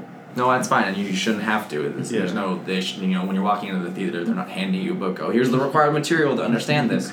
It's just a movie. So, but I'm more in line with Jim in this case, where I never saw a reason for her to need to tell him, because especially after the intro of the movie, where he does this heroic thing, but he loses the lives of so many people. They lose their entire bombing fleet, and there's only like 3 or 4 people who make it back. Yeah, basically he gets demoted. There's no reason for him to know what the plan is, because he shouldn't have that status, I guess. I don't like it. It made sense to me. That arc, I never felt a certain way about it. I was like, yeah, I get where they're going with this arc, and I appreciate it, I guess. That was one of the things I felt pretty indifferent about in terms of the whole movie. I'm like, yeah, that works for me. I understand where it's going. So, what was one of your other complaints? I'm surprised you haven't talked about Luke at all. That's like the biggest one. I mean, I didn't. So I thought Luke was okayish. I guess he could have been. I get what Rian Johnson was going for, and the one thing I didn't understand was he was about to kill Kylo Ren. I don't think that's something what Luke would do. Like the Luke from original trilogy won't do that, something like that. Well, I think he wouldn't. He didn't. Like that was the. Yeah, but he thought about it just for a brief moment, and that was the tragedy of it. It was just this one moment of weakness, and just like he looks at his own hand in the final flashback, and he's like, "What am I doing?" And so he looks at Ben, and Ben is already looking back at him, and he says, "Ben, it's too late. It's too late." Like that was such a good moment of weakness that I thought it really humanized Luke, because a big problem that people have with Rey in the new trilogy is she's a Mary Sue, or she's just too powerful of a character, or not too powerful. Well, that is a complaint, but she's not really that deep of a character. I felt the same way about Luke in the original trilogy. I never really connected with Luke. I was always more of a Han Solo guy. Yeah. But when The Last Jedi came out, that's when I really learned to love Luke and saw how he grew from the original trilogy into how he was in The Last Jedi, and then how he comes back to how he is. So it's like one of the reasons I do love these movies is I am able to wait. Like I know that in time there will probably be more stories for Rey that will give her deeper meaning and that will make her character deeper, and I'm willing to wait for that, because Luke in The Last Jedi really made me love Luke Skywalker. Like his arc in that movie I think is the most relatable out of. I mean, Yoda's scene in that movie, the greatest teacher failure is like, that's one of the most relatable and powerful moments, I think, in all of Star Wars. Yeah. And just that arc, making Luke Skywalker such a human being, really made me like Luke in the rest of the series. I mean, I get the part where Luke is questioning the Jedi itself, the whole idea of Jedi being good. And like when Yoda burns up the text, he goes like, those are some sacred texts, and Yoda is like, it's not about the text, it's about the meaning of what you learn. Yeah, but even in that scene, that's a great example of Yeah. Ryan, where you think on the surface it looks like Rian Johnson doing a Rian Johnson, but in reality, that's just the most Star Wars thing. Yeah, Yoda I knows agree with those that. texts aren't in the tree. Rey has already taken the texts. She's already learned from them. He's just pulling a Yoda and making Luke think this. Yeah. Like, that's like the ultimate, not like subversion of expectations in a Star Wars way. Like, there is that, because Yoda wouldn't burn these books, but he's just trying to teach Luke a lesson. Right. And that's what's going on in that scene. I agree with that. So that's a classic like Empire parallel right there. So that's your number 9? Yeah. Number 9. So my number 9, I wrestle with this movie a lot on how I feel about it. And sorry, Mom, I know this is your favorite, but Rogue One is my number 9. So I really liked Rogue One. I still, obviously, like I said, I keep saying it, I love all these movies. But Rogue One's third act is like almost perfection in a Star Wars movie. It's like one of the most perfect third acts out of any movie. But the first 2 acts for me, especially the second act, are like really slow. And I mean, that's pretty much why I have this movie so low. It's just slow. It feels really slow to me. And I don't really feel connected to the characters until the third act, which I think is really, really good. But for me, just having that good third act doesn't justify me having to sit through the rest of the movie, because I have seen it a lot. But especially when they go to Saw Gerrera and they get imprisoned, there's like a 20-minute period where just I feel like nothing happens, and it's just the first like 50 minutes of that movie is a real slog to me, the middle of that movie. But that's just me, because I know you really like Rogue One. Yeah, it's number 3 on my list. So so I agree with that. Okay, for me the first act was a bit slow for me. Like they try to set up everything, and it's like it's going to one direction, but it doesn't go anywhere with that. But I guess the third act is so good, in my opinion, that I guess it's the first 2 acts being bad is justifiable. That's my opinion. Well, I shouldn't say the first 2 acts, because the cold open, because people give complain a lot about how it doesn't have a crawl, but the anthology movies don't. But I think the cold open, that's like one of my I think that might be my favorite Star Wars opening. That scene has so much tension and there's so much history there that, once again, I keep going back to this. There's a novel that came out before Rogue One that leads up right into that scene, and it's so good. And so when I sat down in that theater, when I watch the movie now, it's like, wow, that it just picks right up. But sort of going behind the scenes, I think Rogue One is the movie. Even though Solo had more behind the scenes drama, I think Rogue One is the movie where I see it the most. Because very famously, Gareth Edwards was sort of backseated, and Tony Gilroy came in to redo a lot of the movie. Like I remember when most of the footage in the trailers, not in the movie at all. True. Yeah. Like half of that movie was totally changed and reworked, and it's the one that I can most see like through the cracks of the editing process. I'm like, okay, I'm not sure this was always in the cut, or what was the plan here. Especially in the third act, it just feels so different than the rest of the movie. I could tell, Tony Gilroy made that what it was, and not so much Gareth Edwards. What I like about the movie is that it's a story from a common man's perspective during Empire time. So you're not dealing with Jedi's or Siths per se, but you're dealing with someone who's a part of a galaxy from a common man kind of view. And I also like Donnie Yen in that movie. People kind of hate him, but I actually like him. I think Donnie Yen's portrayal of Chirrut Imwe is freaking awesome. I mean, once again, that third act, that is when he's walking out there and he gets hit, and then Baze comes out there to his body and is fighting the Death Troopers, and it's just like that sacrifice of him holding him in his arms. That's like, wow. It's so good. Yeah, it's a movie that doesn't need Jedi, doesn't need love story, doesn't need a... Oh yeah, I'm so glad that Cassian and Jyn did not kiss at the end. I remember being in the theaters like saying, don't kiss, just die. I was like that in Last Jedi and Rise of Skywalker with Reylo, but it happened. Yes. Are these characters that have appeared in other ancillary material or? Well, okay. You were very good at remembering names, so like. Yeah. Saw Gerrera is so. He's in Clone Wars, right? Jin's sort of a mentor. Yeah, he's in Played by Clone Forrest Wars. Whitaker. Played by Forrest Whitaker. Yeah, his character is in both animated shows and some novels and the book. He was the first animated character to jump to on screen, which is pretty cool. But in terms of the main cast, technically they were in books before, but they were in books that were being made for the movie, if you know what I mean. Like they were tie-in books. They may have came out before the movie, but these characters were created for the Rogue One story. Sure. So no, they were not. Okay. But they have appeared in other stuff afterwards, especially Orson Krennic, Ben Mendelsohn's character, the villain, who I think does a really great job, sort of being this just Empire middle management. he just wants the promotion. He's just working. I love Ben Mendelsohn in that movie. He's so good, and his interactions with Tarkin are super cool. I'm curious. Did we see more of K2SO? There has been more of K2SO after the fact, but not really. I mean, we will be getting the Cassian Andor K2SO show on Disney Plus. Oh. So we will be getting. They're doing a lot of stuff right now. We can't say. I mean, Disney's planning a lot of stuff. I don't know what they would go for. No, that's what they announced. That's been announced. I mean, they even announced Kenobi, and like every day I'm like, oh, it's cancelled. No, it's back again. It's cancelled. No, I mean that's all rumor. At D23 they said Cassian, freaking Diego Luna and Alan Tudyk walked out on that stage, and said they're filming. So they're making that show. They're making Kenobi, and they made The Mandalorian. And there's a lot of other stuff behind the scenes that we don't know what they're making because there's other stuff in there. Sure. But we will be getting more Alan Tudyk and Diego Luna in those roles in the future in a live action capacity.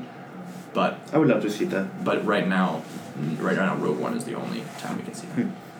But yeah, it's just I think it's a good movie, but it's just a little bit slow for me. So that's why it's at my number 9. It's my number 8. Yeah, I think if there's a Star Wars, like all the Star Wars movies make me feel something, whether it's joyful or morose or just anything. Even if it's like The Rise of Skywalker and I'm like disgusted, I'm at least feeling something. Rogue One, I do not care about it. I think it's a better, competently made movie than the prequels, or than 2 of the 3 prequels. I think it's fine. I think the ending, the last third, is really exciting, and I was enjoying watching it. But I had zero investment in any of these characters, and I just did not care. It was one of the Star Wars movies that I saw once. I saw it once in 2016 when it first came out on opening night, and then I did not want to ever see it again. Have you seen it since? No. I remember I saw it. I was like, I've seen all the others. Sorry, I've seen all the other movies, including Solo, more than once, but I have not seen Rogue One again. And maybe it would warm up to it a little bit more, but even post watching Solo, I was like, yeah, that was fun. I enjoyed that, and I really enjoyed Alden Ehrenreich's performance in that movie. And I think despite we'll get into Solo. Yeah, we'll get into Solo. But Rogue One, I just did not care. I remember watching it during the opening weekend, and I was like, I went to my friends who were also Star Wars fans. I'm like, we need to watch this movie. And I remember we have an intermission back in Australia, like during the middle half. And they're like, it's okay. I'm like, wait for the end. Just wait for the end. And an intermission in it? That's... Yeah, it's back in India where every movie has an intermission. That's crazy. Wow. Well, then the second half is much better than the first half and after the intermission. But I'm gonna have to agree with that. Yeah. I think I agree with the general consensus that the last third is great, but I would have liked to have cared more about the characters leading up to that, and I guess its impact on the greater story. I think it's the movie that I've watched it a lot, and it's the movie that I've pretty much stayed. In my opinion, declined initially, and then it's pretty much just stayed the same. Like my opinion really hasn't changed. I'm curious to see if you watched it again what you would feel, but I'm pretty consistent. Like that's the one that I'm always like, yeah, it's a competently made movie. I like if the last like third or half. That's about all I can say. For like something like Iron, they give him like 3 movies to give him an arc, but they only give them like 1 movie for like about 3 characters to give them an arc. So that's not. It's hard to do that. It is hard. Mm-hmm. Yeah. No, that's true. I I remember hearing about that movie and it being a side story and a cast of characters that I never, I'd never heard of because I don't consume any of the other media. I mean, I get that these are characters that hadn't been, but like already I was semi-invested in all the characters from the original trilogy and like from the prequels and stuff. But I was like, okay, I don't know how I'm going to feel about going into this being completely cold. And speaking of cold, I actually really loved the cold opening to this movie. I was like, that's cool. That really establishes it and distinguishes it as something different from what we've seen before. And I like that. And I like how it felt more like a war movie and a little bit personal. More personal than... or not really personal, but like more intimate, Yeah. No, I know what you mean. Yeah. And... It's less lofty in its themes and ideas. It's very... related to the character of these characters. Like, there aren't... The greater themes of good and evil are there, but they're not nearly as present because there's less of a force element, like you said. I don't think this movie was going for good and evil. Yeah. No, I like that and I respect what they're going for, but I just don't think it works because I don't end up caring about any of the characters. Even by the end, I was like, okay, well, I already knew that they were all going to die. They were all going to die. So, so what? Like, I didn't care to ever come back to it. So that's how I feel. So are we on your 8 or your 9? That was my 8. Okay. So. Okay, mine 8 was Rise of Skywalker. I watched it the opening night. It was okay movie for me. I mean, it did some good stuff. It did a lot of bad stuff as well. And I would say I didn't like the idea of bringing Palpatine back. That's just my opinion. I mean, he literally exploded in Episode 6. So. Yeah, and he did. And he says in the movie, I've been dead before. Yeah. He is dead. I don't see how it connects. Like, how is it... I mean, how do we know he's not dead now? I don't think he was ever really alive in this movie. Like, he's literally just like a husk of Darkseid. Like, he's not even a real person until like the very end, maybe. But he's not really there. He's just, and I would have hated it if it was Snoke the whole time through all this trilogy. Yeah, I mean, I think that would have been way worse because then it would have just been literally a rehash of the Emperor, and I think that is far worse than it just being the Emperor the whole time, because I think at least that is a through line. Even if you don't like the movies, at least he is present through all of them. If it was just the Emperor for 6 and then rip off Emperor for the next 3, I think that would have been way worse. If Snoke was just a new Emperor and if all the same stuff happened but it was just Snoke instead, I think that would have been way worse. Yeah, and I agree with Jim that it's a big fuck you to Rian Johnson. Like, there are a lot of setups to this movie that it doesn't. But you like this more than Last Jedi. Yeah, I mean, it's just 8 and 9. That's the difference. I mean, yeah, slightly. Continue. Yeah. Sorry. Yeah. So yeah, I mean, I would have loved for Rey to be no one, to be honest. I guess they didn't do anything with Poe Dameron, and I really like that character. I love that scene in the. That's one of my favorite parts of the Rise of Skywalker when he goes to Finn. I love their friendship through all these movies. I think the Finn and Poe escaping in Episode 7 from the Star Destroyer, it might be my just favorite sequence of this trilogy. That is just, it's so just like, it's so just fun and just Star Wars. And it feels natural. It's just natural, but their scene in the Rise of Skywalker when he goes up to him, he goes, I need your help, and they're talking, and he goes, General, and he goes, General, and they're just, I like where Poe went. I think you're right that Poe could have had more to do, but there's just so much going on in these movies. I'm not sure what more he could have done. I guess Rian Johnson did a better job with Poe than J.J. Abrams. Like, he showed that he's a great pilot in the first sequence of Last Jedi. He showed that how good of a pilot he is. Yeah, I mean, I guess, but I think.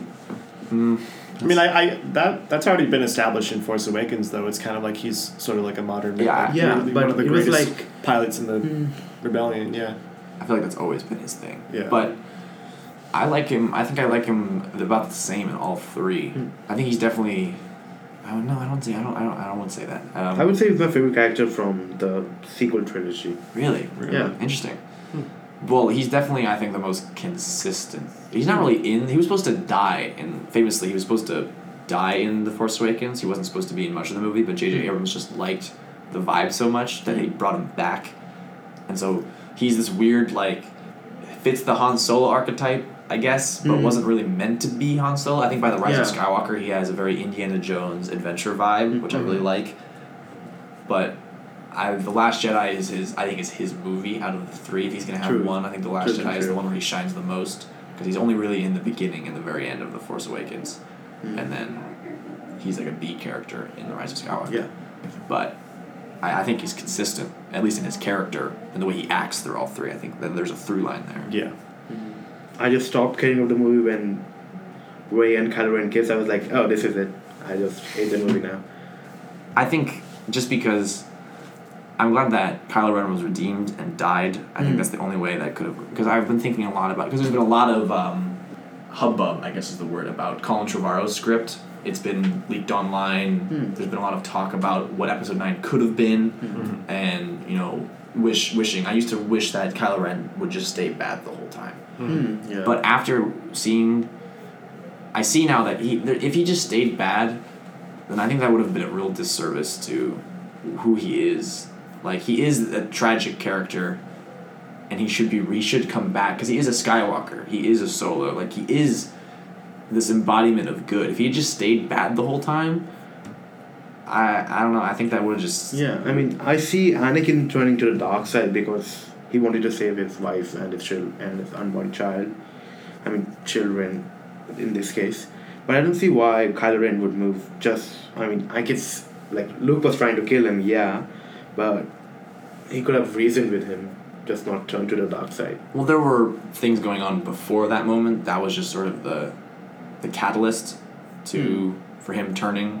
Like, Snoke was there, Palpatine was there in his head before. I mean, you see that I love that line in The Rise of Skywalker, of how Palpatine has been every voice inside his head, because if you really think about it, if he was talking to the quote-unquote ghost of Darth Vader, that would be Anakin Skywalker. And Anakin Skywalker would be like, what the hell are you doing, kid? Right. You know, I came back from this. It wouldn't make any sense if he was getting this from Darth Vader, because Darth Vader is gone. The Anakin Skywalker is back. So I like that.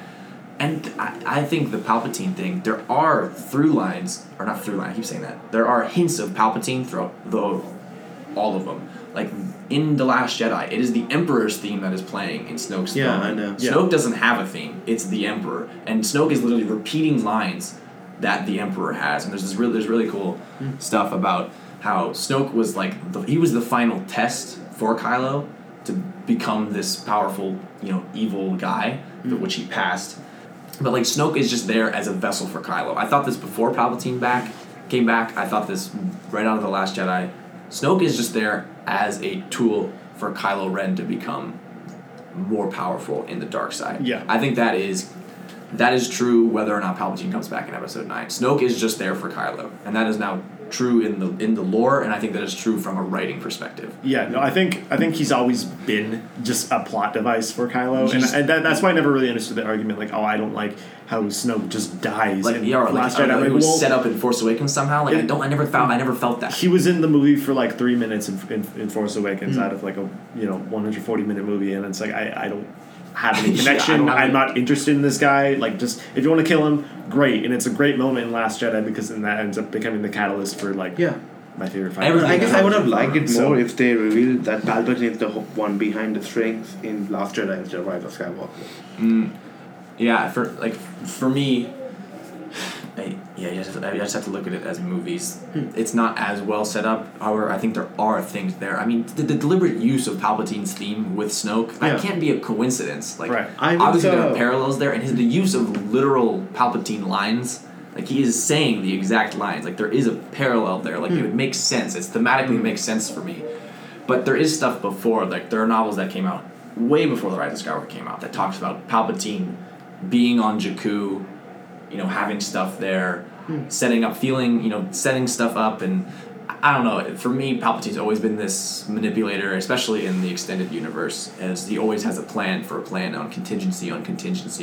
Like, it just made sense to me, but I can see why it may seem as if J.J. Abrams and his writing team were like, in case of emergency, break glass, bring Palpatine back. Just write all this stuff away. That's exactly how I view it. Whatever. I do, to go back on that line though, I think that's a really, in retrospect, that is a really good line, because I think it's not really, we talk about hints of Palpatine, but it's not even really like Palpatine per se. It's just that call to the dark side. Like, it doesn't have to be. But he is the personification of the dark side for all of these movies. So I think it's just right that it is him, because he has been the problem for all 9 movies. Sure. Yeah. I agree with that, and I think that when you come to like writing about the writing in Rise of Skywalker, I feel like that was it working.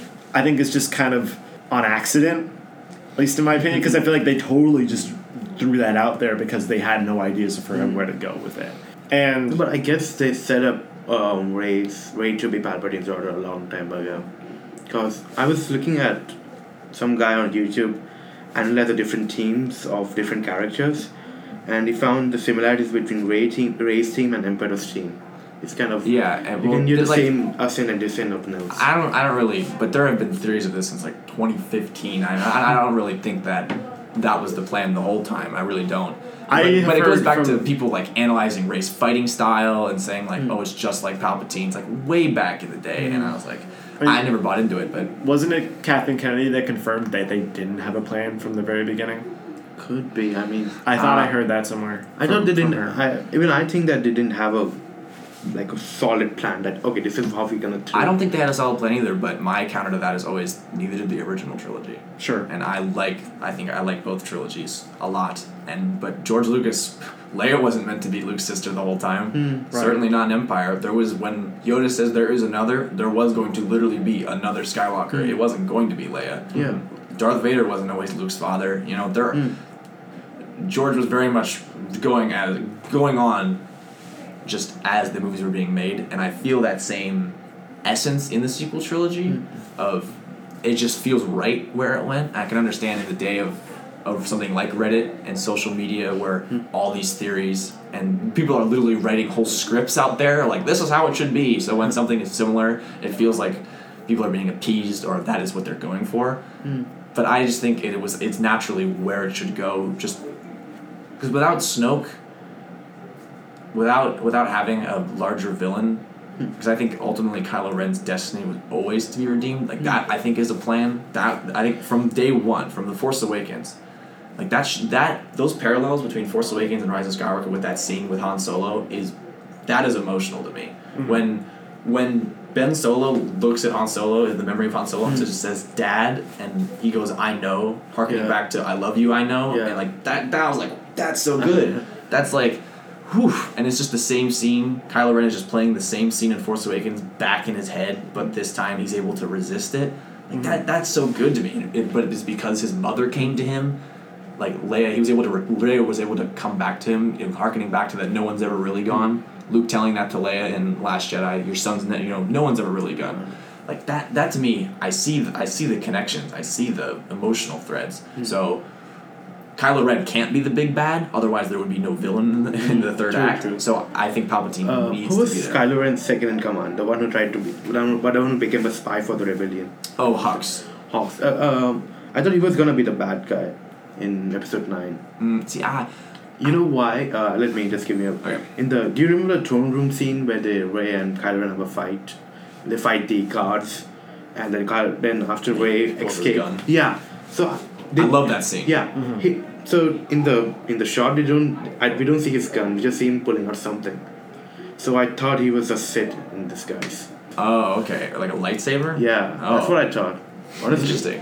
Interesting. See, people always complain how Hux was used as comedic relief in The Last Jedi, and how he was somehow like diminished, but I always felt he was that character in The Force Awakens. He was this like over the top villainous guy, and his reasoning for being a spy in The Rise of Skywalker, I think, is totally a through line from The Last Jedi of I don't want the rebellion to win, I just want Kylo Ren to lose. The whole time has had this butting heads with Kylo Ren from The Force Awakens, especially in The Last Jedi. He literally goes to kill him, and he's like Kylo Ren treats this guy like garbage in the rest of the movie once he becomes Supreme Leader. Yeah. So like I felt that was totally like that was legit. They've been butting heads for the whole trilogy, so I never really felt the need for Hux to be something more. He's always just been this weasel who just doesn't like Kylo Ren. Yeah. But that's fine. We can come back to The Rise of Skywalker when we get to it on my list. Okay. So that was your number 9. Sorry, my number 8. Your number 8. So my number 8 is Revenge of the Sith. My favorite prequel by far. The most I think, thematically strong Star Wars movie, honestly. Almost too much so. There's just like a lot of themes coming at you. And John Williams is really going to town with his orchestra in this movie. And the Battle of the Heroes is amazing on Mustafar, and the fall of Anakin, the rise of Darth Vader. The scene at the opera with Palpatine, just great stuff. Great stuff. We've talked just about the praises of Revenge of the Sith. I think this is the most. There is some bad dialogue in there still. You know, you're beautiful. It's only because I'm so in love with you. No, I'm so in love with you. You know, there are bad moments in there, but there is still good stuff, especially between Ewan McGregor and Hayden Christensen. Ewan McGregor does his best job as Obi-Wan Kenobi in this movie. Order 66 is a great sequence. Most of this movie is just the rise of Palpatine, his manipulations of, the fact that the statement of the Senate voted for the Empire, like he was made the Emperor democratically, like it's just George Lucas. You know, people say that the prequels have too much politics, but I think it's just like the right amount of politics. I think it's really interesting, the dynamics he's talking about.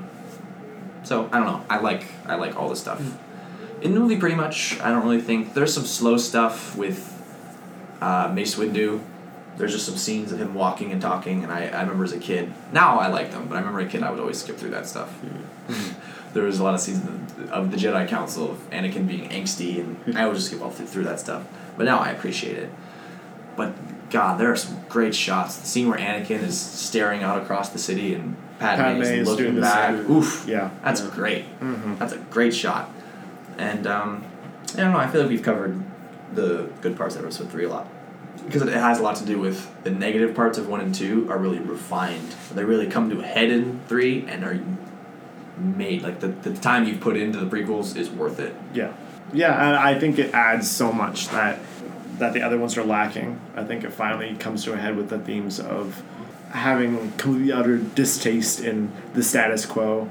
And I think it just sets up the rest of the series really well, and it's just a tragic story that's often really, really powerful in a way that, like, if you compare how this prequel trilogy started out how it ended. And how it ended, it is just it is night and day, because you get scenes Jar Jar Binks stepping on poop to hanging killing kids. Yeah. It is I even like the whole Hello There General Kenobi fight. Yeah, it is good. General Grievous I love that character. I think he's hilarious. He was in, before the movie came out, he was in the first Clone Wars series. I can never pronounce his name. The man who made Samurai Jack, if you're aware of Samurai Jack. Yeah, it's that same art style. It's the same art style, the anime style. It's about 2 hours in its entirety. They were short, like 4-minute episodes, and it ran from right after, 2003 to 2005. And that's where Grievous was introduced. So he was a character before that. But there was a Clone Wars series before that, and there were Clone Wars comics back then. But the Clone Wars series now, the one that's canon, I just grew up loving Grievous as this sort of villain of the week, like this.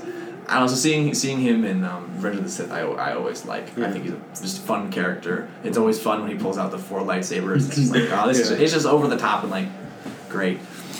But that shot of Obi-Wan's eyes. I don't think so. Oh, I don't think so. It's like, you must realize you are doomed. Oh, I don't think so. It's like, oh, that was such an awkwardly framed It's so shot. awkward. I love it. For a movie that has like some beautiful shots, and you could tell like they really refined the effects too. Yes, it is the movie that holds up the most out of the prequels. Like, that was such an awkward, like, out of place. It's not even centered in the frame. It's like, it's like, what is going on? But this is also one of those movies that has similar to Justice League's Snyder cut. There is a 4-hour cut of Revenge of the Sith. You can definitely feel at the movie. Like, the 20-minute intro was supposed to be like an hour, and I love that intro. Just right into the war over Coruscant, battle over Coruscant. It's just fun, and the on the text war. That's the first. The first line is war! ! We haven't really talked about the character really much, but the weakest character for me, or the one that's done the most disservice in the entire prequel trilogy, is Count Dooku, because he is such an interesting character who really gets nothing to do in the movies. In episode 2, he's like, Palpatine's bad to Obi-Wan, and Obi-Wan's like, you're kidding.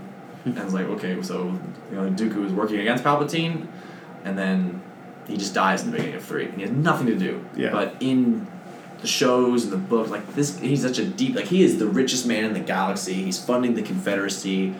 He was a Jedi. He doesn't really believe. He's just playing the villain for this master plan. He isn't really this like evil guy. He's just being manipulated. He's convinced himself that he's not being manipulated, and there's super cool layers and themes, and you get a little bit of that in episode 3 when he looks at Palpatine with those eyes as Anakin has the blades to his neck, and he's like, oh my god, I've been duped, but he's dead right there. So you don't really get a lot of him in the prequel trilogy, and I think that's unfortunate. He's a really cool character. I think the villains of the prequel trilogy are the weakest, because Maul, Grievous, Dooku, they really throw away in the movies. You can really they're discarded, and Palpatine is the big bad. But I think the villains of the prequels are the weakest parts. But other than that, I think Revenge of the Sith is pretty good. Yeah, I think that's I think we kind of went over what we all think about it. Yeah, I mean, seeing Kashyyyk, the Wookiees, I think that's great. That's always fun. Oh, that's a fun scene for sure. The end with Yoda and Palpatine. Yeah, those are funny scenes. Have you guys seen? There's a series of YouTube poops online of Revenge of the Sith. Oh, the Revenge of the Sand. Oh, I've seen so many. They're hilarious. I feel like this is one of the prequels that you can actually enjoy both unironically and ironically, because there's an equal amount of just nonsense as there is. Yeah, my favorite interpretation of Revenge of the Sith is the one that was translated into Mandarin. It is so funny. It's called something Backstroke of the West is the name of it. It is hilarious, the translation. It's just such nonsense. It's so funny. Yeah. Okay, so on to your number 7. Yes. I don't really have a lot to say about this one either. Solo. Yeah. it's so much different for me as well. Solo is also my 7. Yeah. Cool. We can agree on something. I really like this movie though. I think this movie gets a really bad rap. I think this movie is just a fun adventure heist movie. I really don't have any problems with this movie. Literally none. I think it's just a fun, good time at the movies. It's just light. Yeah, that's it. That's about what I was expecting out of this movie, and I think it's funny that we talk about Rogue One having so many behind the scenes issues and it really showing.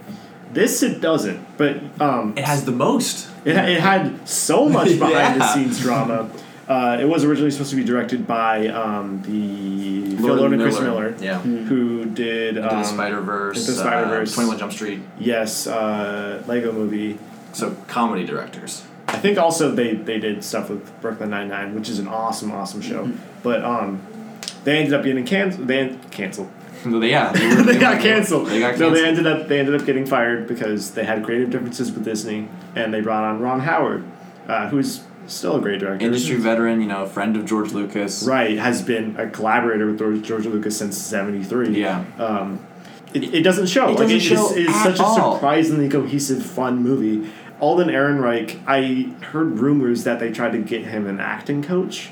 Yeah, I don't know if those were, but I think he encapsulates Han Solo for me so well. Well, he doesn't. It's not like you'll see a lot of movies that are like biopics or something that try to portray a famous person and they're doing more so an impression than an actual embodiment of that person. I feel like this is such an embodiment of who Han Solo was, just a young Han Solo, this scruffy, hard on his luck guy who is just trying to do his best. Yeah, it's before he's really jaded as he is in A New Hope. Yeah. And I love seeing he still has there's this spark of light in him that comes back in the original trilogy as he becomes friends with Luke and Leia. Mm-hmm. But in the beginning, when you meet him in A New Hope, he's just he's done with it. He's like, there's no force, you guys are crazy. Yeah. I don't want to deal with any of this nonsense, rebellion, whatever. But in this movie, he still has that young, plucky.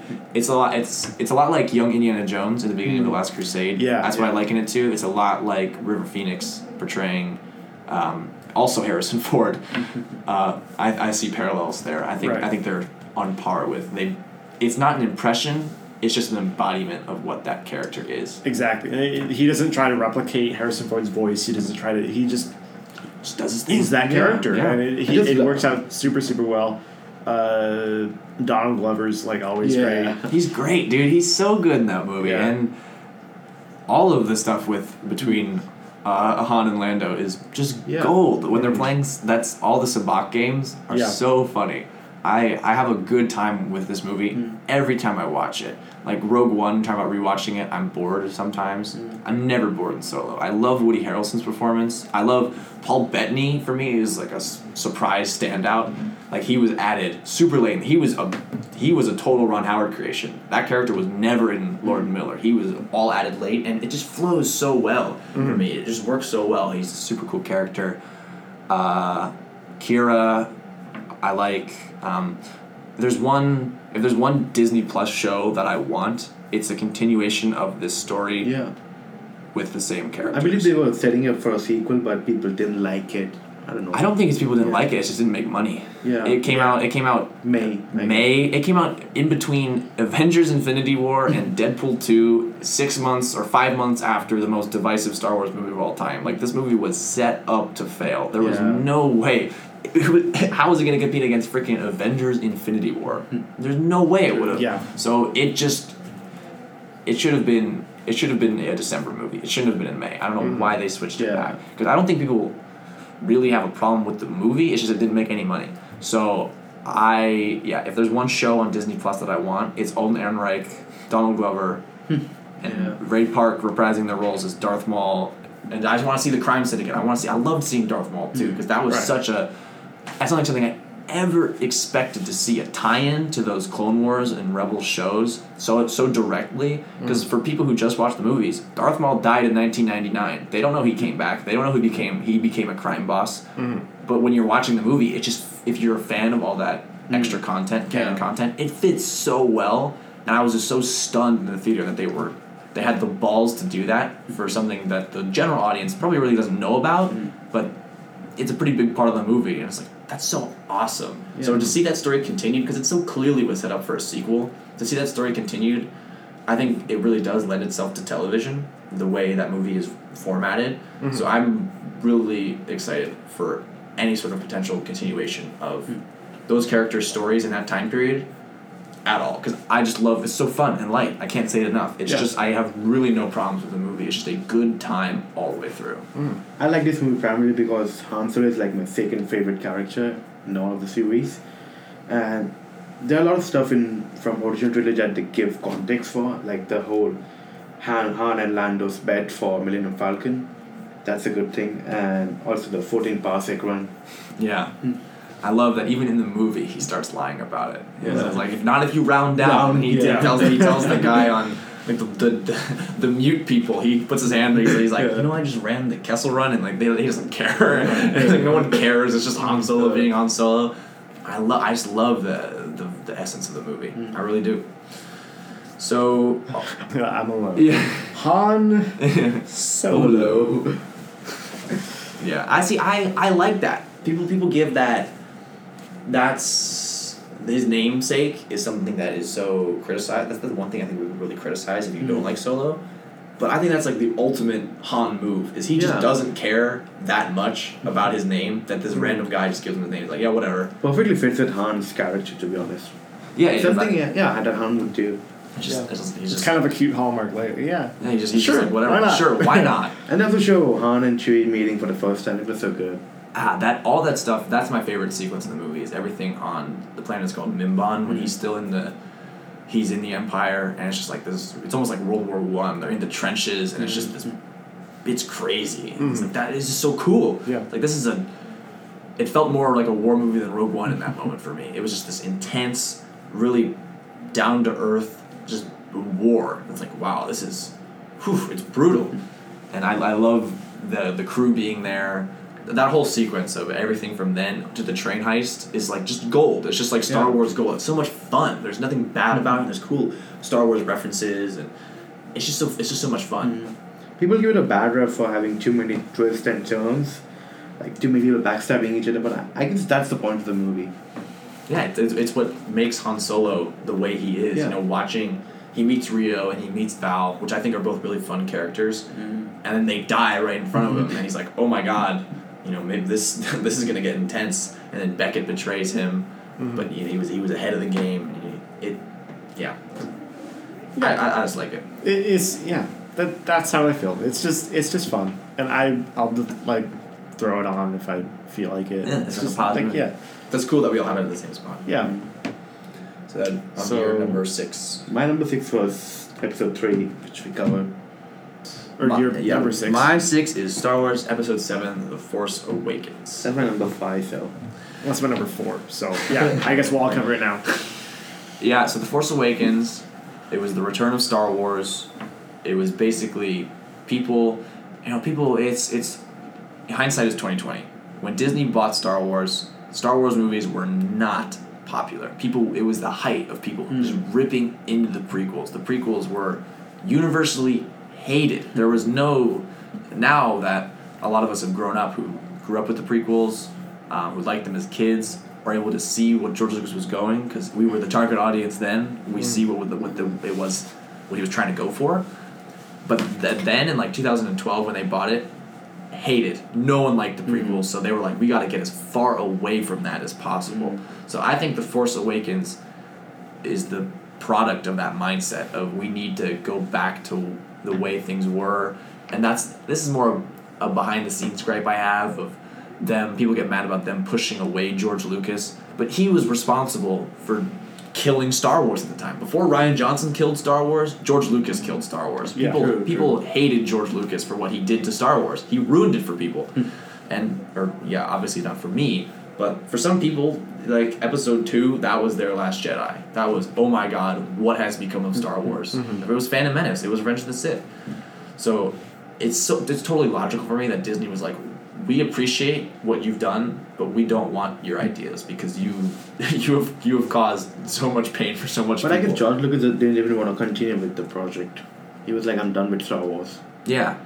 But it's hard this is a whole other behind the scenes conversation. But I'm just saying, this movie feels like the product of that mindset of we need to make Star Wars not what it was again, but just we need to get away from the prequels. Yeah. We need to more like the original trilogy. And that is what this movie is. And as a fan of all Star Wars, I like it all connecting. And I feel like this movie is just... Well, it is Episode 7 after all. It is a direct sequel to Episode 6.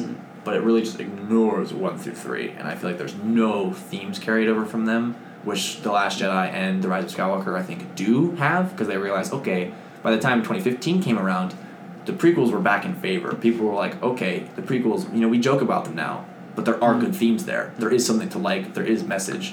So by Rian Johnson and J.J. Abrams' second attempt, those themes are back in. But for The Force Awakens, I feel like they're not there at all. So that's my biggest drawback, is it feels disconnected. It feels like 7 and 4, 5, 6 are just their own thing, whereas you can view it.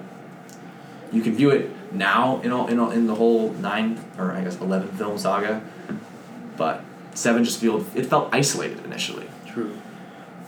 I get that, but I think in seeing how the entire sequel trilogy played out, whether you like to admit it or not, there is some coherency about it. Not in my opinion, not a ton. There's a lot that could have been way, way better in terms of how it ended with Rise of Skywalker, but similar to the way the prequel trilogy is structured, I think a lot of those themes, there's some hints in 1 and 2, and it's really in 3. This is more there's some hints. There's so many hints. There's so many things. JJ just threw everything at the wall. There's some hints in 7, a lot in 8, because that's what 8 is, and then you could argue 9 has them or not. But I feel like when you think about Kylo Ren and his internal struggle and him, going. He's like, I don't know if I have the strength to do it. He throws that lightsaber away in 9, and I love that scene. That is a good cohesive moment that ends up for me. It's paying off, but undeniable that the two are connected. Just because JJ made 7 and he made 9, he bookends the trilogy. I think he knows what he was going for in 7, so I think he's able to do what he wanted with 9. Sure. It does Yeah. feel that 9. I do feel like 9 could have gotten even though I don't think it would have been right, it could have gotten the Hunger Games treatment or Harry Potter treatment of it could have been 2 movies. Like it felt like he fit his own episode like 8.5 into the beginning 40 minutes and then did episode 9. Like he could have had more Yeah, that's time. true. Mm-hmm. But I think for what we got, It could have been like a 3.5 hours. it could have been like 3.5 hours. Yes. Which I'm very excited for the deleted scene. I hope there's a lot more for this movie that was left on the cutting room floor. But especially with Carrie Fisher's death, I think he did the best he could for what he wanted to get over in 7. But to talk about episode 7 still, this is the movie where I feel like it was JJ just throwing everything at the wall, and because he thought he wasn't coming back to it, so he was like, "You guys can just take away from this what you will." But he laid out so many threads with all the characters. He originally Disney approached him and he originally rejected the 3. He's like, I don't want to do that, but he still set up so much. I think it's the best possible version of what it is. Yeah. What it I used had to the think- capability of being. I mean, so when I first saw it, I really liked it. Like looking at, if you judge the movie by it's the start of a trilogy, it's a good movie. But looking back at it, I'm still not convinced. Like, what was the point of these many threads, as you say? Like, what's the point of Anakin Skywalker's lightsaber calling Rey? Ryan Johnson didn't go with some of them, and some of them were not continued. And it's now looking back at it, I'm like, there were a lot of potential for it that could have been gone, but didn't get it. Well, I think if you want to talk about why Anakin, because she's a true Skywalker. Yeah, but she is a Skywalker by action. She's a Skywalker by nature, and just like Snoke says, I get that point, but they didn't continue with it in the other movies, episode 8 and 9. I mean, I think the Skywalker blade calls to her, and then by the end of the movies, she has made her own blade. She's made her own way, but she is a Skywalker now in action. Okay. So I see that.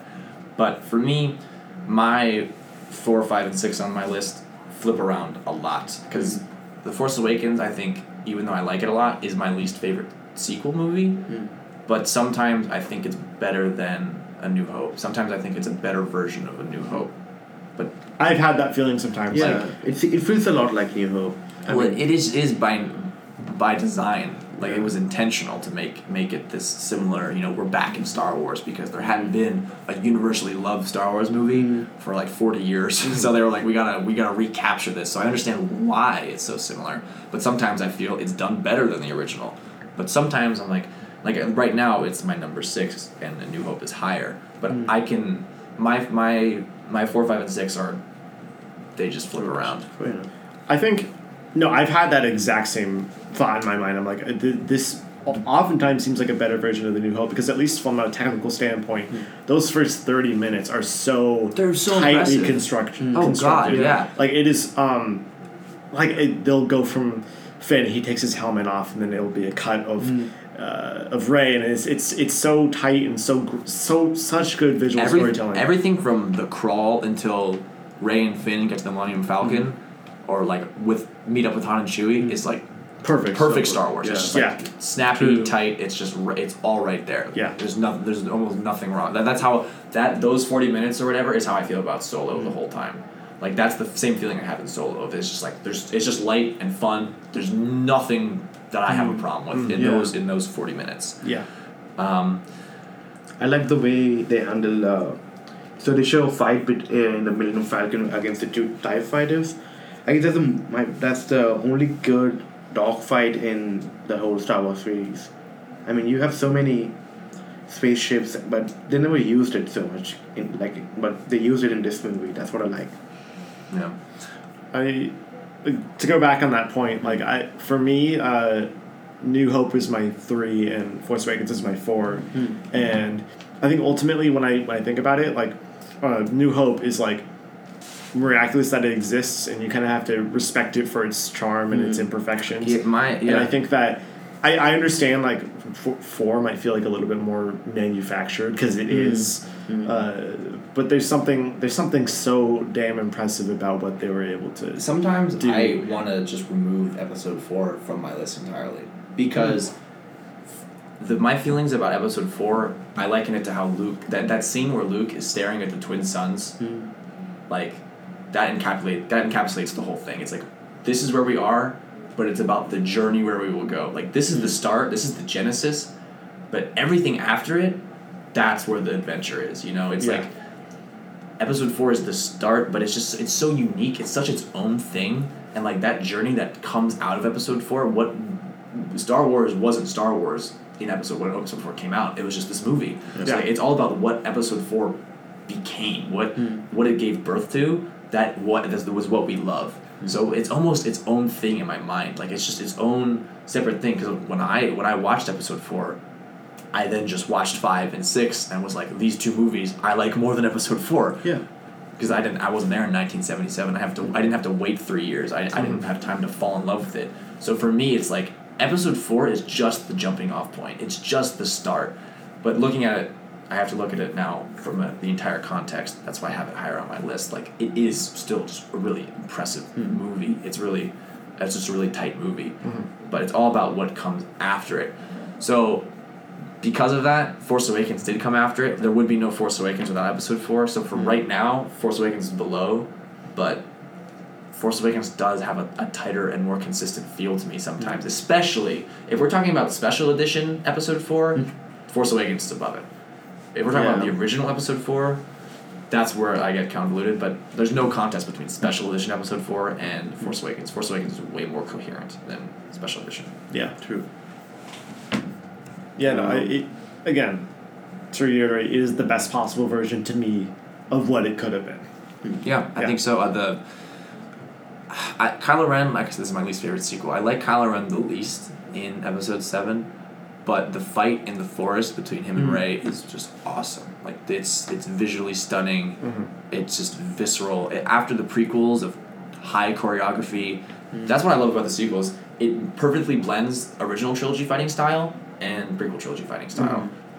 In all of Rey and Kylo Ren's fights, they get visibly tired. It's like they're swinging swords. This something so like raw and animalistic, especially at the end. Especially at the end when it's like Finn just like whacking. Kylo Ren. He's just. There's so much emotion behind that. Everyone who wields a lightsaber, they get exhausted, and you can see it, and I love it. But in Rise of Skywalker, especially, you still have that. But there are the cool prequel jumps and flips, but they just feel more grounded and real. Like, the prequel's super choreographed and it's visually stunning, but it's like, that's not really like a real fight. Where the sequels, I think, is like the perfect fighting. It feels gritty, but it's also fantastical. And like when Kylo Ren walks through that wave in The Rise of Skywalker and they're just both exhausted and just wailing on each other, I love that scene. Like, I love the evolution of the fighting style between the 3 trilogies, because it's very different. It's a lot like the sequel trilogy is a lot like episode 6, Throne Room, Luke versus Vader, in its heart, in its essence, and that's what I like. So this movie, like you said, I think it's a really good start for a trilogy, but it's my least favorite of this trilogy. So it's my number 6. Gotcha. So my number 6. Wait, have you gone? My number 6 was episode 3. Number 5 was episode 7. Got it. So my episode 6 is Return of the Jedi. There you go. Yeah. So you talk about it. Sure. So I guess I feel a similar way about this as I do with Rogue One, but it's not like that at all, though, because Rogue One I don't feel anything, and by the end of it, I think Return of the Jedi has probably the strongest ending of like almost any Star Wars movie. Yep. I think that's pretty unanimous, but also the first 2/3 are still decent and fun, and I just don't have it as nearly as much of a connection with those first 2 parts of it as I do the last. This movie is freaking bizarre when you look at it as a movie. It is the most strange layout of any movie I've ever seen. It's like a short first act and then one long third act. There is no second act to this movie. There is a weird side adventure on Tatooine where they go rescue Han that could have been done off screen. Really, it could have it takes really has nothing to do with the rest of the movie. It's just it takes so long. It's just this like 40-minute sequence, and then they're on Endor and the end of the movie. It's so bizarre how put together the way this movie fits together. And Return of the Jedi is the movie on my list that has moved, I think, the most up and down and up and down and up and down. Because sometimes, like in 2016, I want to say, I really just did not like this movie. Like, I felt I was disappointed in this movie when I was rediscovering the original trilogy. I was like, wow, the Emperor just said he sent his best legion of stormtroopers to Endor and they got beaten by a bunch of bears. I'm like, they're like, what is going on? And it's just like, what is happening? And I used to hate the fact that the Emperor was like, look, Luke, at this space battle. And they wouldn't show the space battle. He'd be like, look at it. And then he's standing there in the window. I was like, show it, please. I want to see it. And it just felt like a lot of just empty scenes. And I was like, ugh, I didn't like it. But then I remembered, just as a kid, like, I think episode 6 is the one I watched the most. I would play that intro 40 minutes over and over and over again. I love everything on Jabba's sail barge and the Sarlacc pit. And it just, it grew on me again. As I rediscovered the original trilogy, I was like, but I like the themes. I like it's fun. It's light in nature, which I keep going back to that. That's what I like about Star Wars. It has these heady themes that you can really think about and dive into. But you don't have to. But you don't have to. You can also just sit and really enjoy a fun adventure. I used to think, I'm not used to, but famously, Harrison Ford wanted to die in episode 5. Yeah. And his performance in 6, I love, but sometimes it feels like he's phoning it in. But sometimes he doesn't, and like I go back and forth on that. But over time, I've grown to love Return of the Jedi more and more, especially for everything between Luke and Vader in the end. It's just like when he looks at his hand, when Luke looks at his own hand and looks at his father's hand that's also been cut off, and they're both robots, and he's like, is this what I'm going to become? That is just such a powerful moment to me that the rest of the movie doesn't. Like, it's just, oof. There's such good stuff, but I feel you. It could be my number 5. It could be number 6, but it could also be my number 2. Like it used to be my favorite of the original trilogy. It's not anymore, but like it moves around a lot. There's a lot going on in Return of the Jedi, just because of how, like I said before, it is such a weirdly put together movie. It's very hard to analyze. It's number 4 for me, and I thought it was a good ending to the trilogy in my opinion. I like the whole saga between Luke and Darth Vader. That's my favorite part of the movie. The lightsaber, the ending fight was so good. It's so emotional, to be honest, when like Luke is fighting with, and it also shows Vader's turn of events. And then do you remember the scene where like Luke lifts up Vader's helmet and he saves that? So emotional. I guess the rest of the movie kind of falls. It's not that good, I would say. I don't like the Ewoks in general. Yeah, I get that. And I could definitely do without the special edition shot of Naboo and the Gungan going, "We's gonna be free." Oh God, it gets me every time. Like, why did you put that in the movie?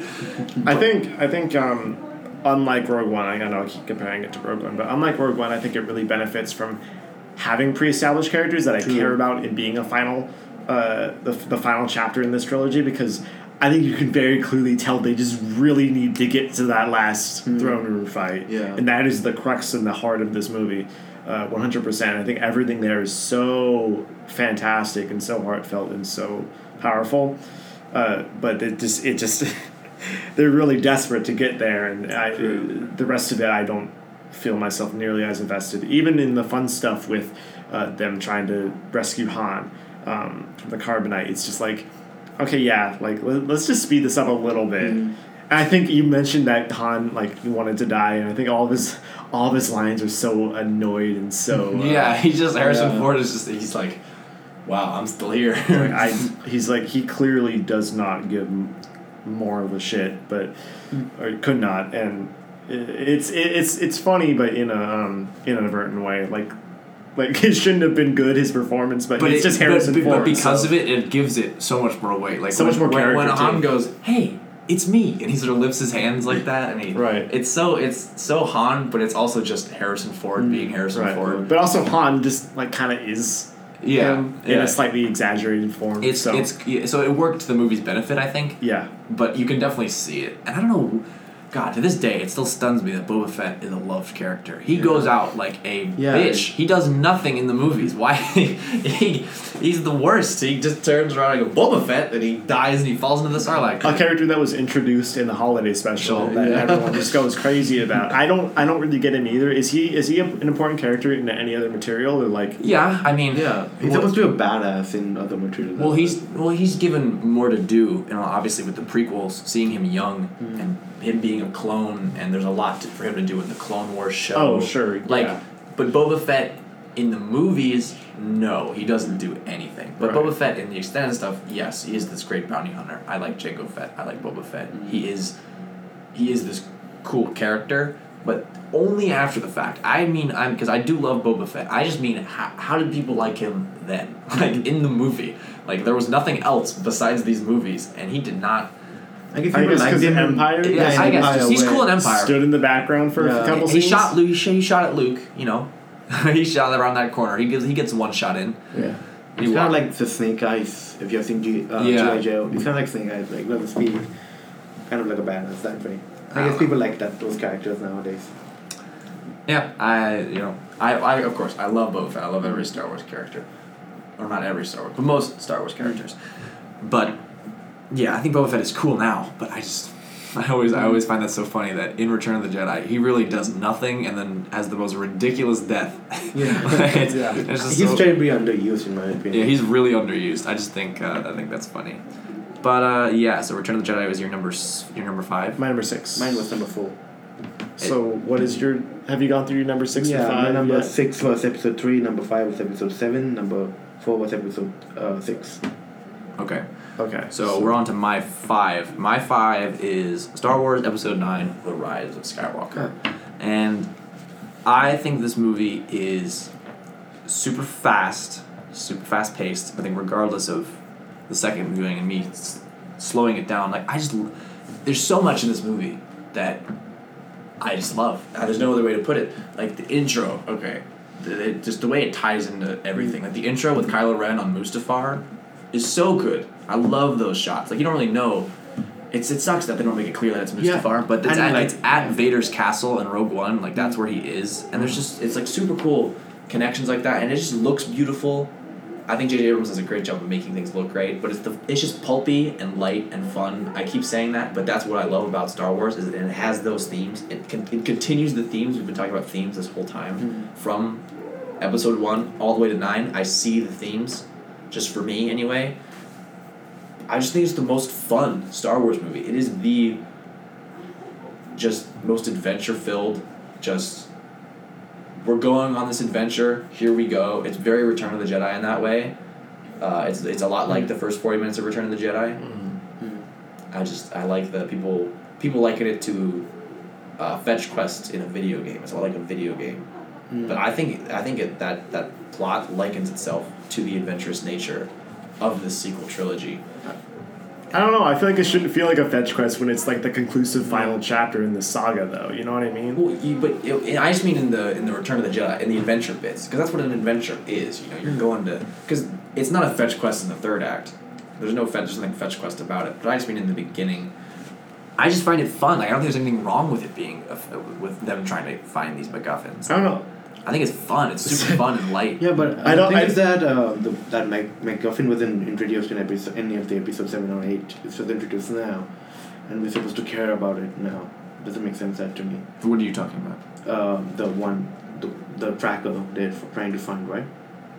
The what? They want to find Palpatine. Oh well, they're trying to. There's a lot of things they're trying to get, but I don't know. I mean, they didn't set it up quite correctly in episode 8. That's my problem. Well, I don't really think there's anything to set up from 8. I don't think 9. I don't blame 8 at all for how this turned out. For me, episode 9 is the best they could do. I mean, the sequels lack a lot of consistency in my opinion. Oh, see, I think the sequels might be the most. Well, I think they're the second most consistent to the prequels. I think the prequels are the most consistent because George wrote and directed every single one. There was no one else's voice involved. But I think the sequels are I think the original trilogy is the least consistent of the trilogies. Really? Yeah, because it was totally being made by the seat of their pants. They didn't know if it was going to succeed. They were just like, we got something here. And for me, of course, I love the original trilogy, but each of those movies is very different. Very different. I mean... Yeah, but thematically, I feel like it flows super well. It flows, but I just mean in terms of the way the films are, they're not consistent. I don't think Empire is a way better movie than Return of the Jedi or A New Hope. Like that. Oh, yeah, just, sure. Yeah, But I mean, they're better in...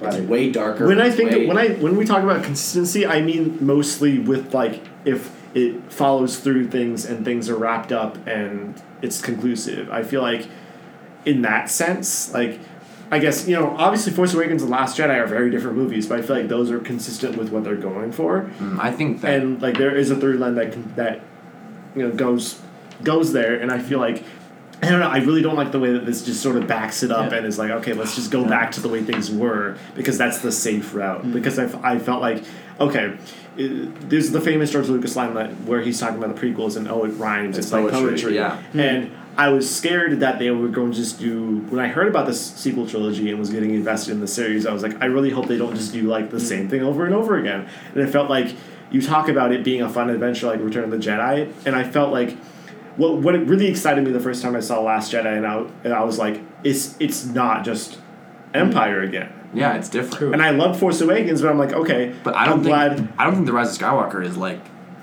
when I say it's like Return of the Jedi, I don't mean it's, when I say The Force Awakens is like A New Hope, I mean like in the way the movie is composed. Like, it has plot beats that are the same, it has shots that are the same, it has scenes that are the same. I think The Rise of Skywalker is its own thing. I think that movie is its own creation. I think 7 and 8, or 8 and 9 rather, are totally their own unique entries into the saga. Sure, but I don't entirely agree with that. And I know that like I'm the one that has it lowest. I'm the one who has it at the bottom.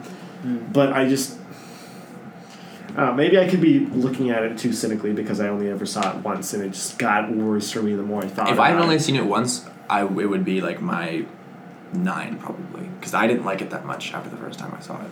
It took me multiple viewings to really see what JJ was going for. Like, I just saw what, like, I do believe that he put effort in this movie. It wasn't just like, we got to finish this thing. I think he cared about episode 7 and he cared about episode 9. Like, he wanted to complete these characters' arcs, and I think he did for the most part. I don't deny that. I don't think he was like trying to just like ride off like, okay, here's how we're just gonna end it. But it also feels, there's just something so jarring. At first, like, okay, I get we talk about the fast pace, but literally, I felt like motion sickness in this movie. I didn't watch it in any other condition other than like the 2D that I always see, because 3D is a gimmick that I don't like. But like, I've never felt like that much of an assault on my senses, where I literally like felt physically repulsed by a lot of it. Really? Wow. Yeah, I was like, this is way too, like, in the first 45 minutes, I felt like I was getting like this migraine. I was like, I do not care. It felt like Return of the Jedi, but like on steroids. I'm like, this is not a fun viewing experience for me, and I felt like at the end of it, there's so many things that were just like, okay, it's done so, I keep saying cynically, but it felt like it was done so cynically, whether, you know, you say J.J. Abrams cared about it or not. Like, I felt like they just wanted it to be over with. Like, let's just pack as much as we can, so, again, to appease as many people and to piss the least amount of people off. And I felt like the Rey Skywalker thing was the final nail in the coffin. To be like, okay, here's what's gonna make people happy. I was so, if it had been like just I'm Rey, I would have had such a more positive experience about viewing of that ending. Yeah, it just felt like it was going backwards, and I just can't. I just couldn't. Oh, another thing is, you say about it picking up for you on multiple viewings. I feel like with all the Star Wars movies I've seen, if I just trust my gut instinct the first time, if I had just done that and made that list, how it is, it would have been pretty much how it is now. Oh, yeah. Because I adored The Last Jedi when I first saw it, and like, a part of me was trying to be like, oh, maybe it's not as good because everyone else likes it, but this is just like based on my gut viewing of it, but also having multiple viewings of it. I feel like they would have been like pretty much the same list, and I don't think it'd be the same for me. I have to watch movies more than once to really get. No, I mean I do too, but I feel like in this case there's such a visceral proportion that happens with these movies that I can't. With Star Wars, especially The Last Jedi, which again is my number one. I couldn't just like deny myself that experience, because I saw it the second time and I was like, yeah, I do love this as much as I thought I did. I can't deny that, and I feel like if I went into Rise of Skywalker, because that was the first movie first Star Wars movie I saw that I like hated. If I tried to make myself love it, then I'd just be lying to myself. See, I went into Rise of Skywalker with all the negative reviews in my mind, so I was like trying to convince myself that I didn't like it. So I needed to. I was like, no, I really do like this. But to talk about one of your big criticisms, one of the biggest criticism of the movie from reviewers and people alike is the way it picks up from The Last Jedi. But I think JJ picked it up in the only way he logically could and just ran with it. Like, the biggest thing for me is Rey and Kylo Ren's Force bond. Like, in The Last Jedi, water comes from Octo to Kylo Ren, and he feels it on his hand, and he sees that physical matter is moving through the Force, and their Force bond is just so strong. I love that bit. So it's a quick line, but Kylo says they're a dyad in the Force, so they're a pair. You know, they are two that are one. Like, they are this... They're just, this energy between them is so strong, and you see that through all three movies. Like, they are connected in a way that's more than just they are two characters. Like, they are connected, and their fights, in the fight on the planet's called Kijimi. It's where Zori Bliss is where they go to wipe 3PO's mind when she's in his quarters on his Star Destroyer, and Kylo Ren is on the streets, and they're fighting through the Force, and she hits the beads and they spill out onto the floor, or like the helmet comes through.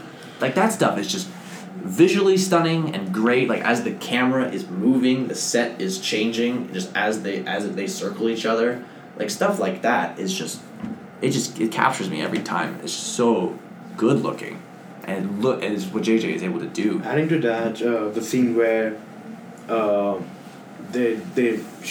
Ren holds the ship, and then Rey holds the ship. Yeah. And then she puts the lightning. I really like that scene. I mean, I could see why.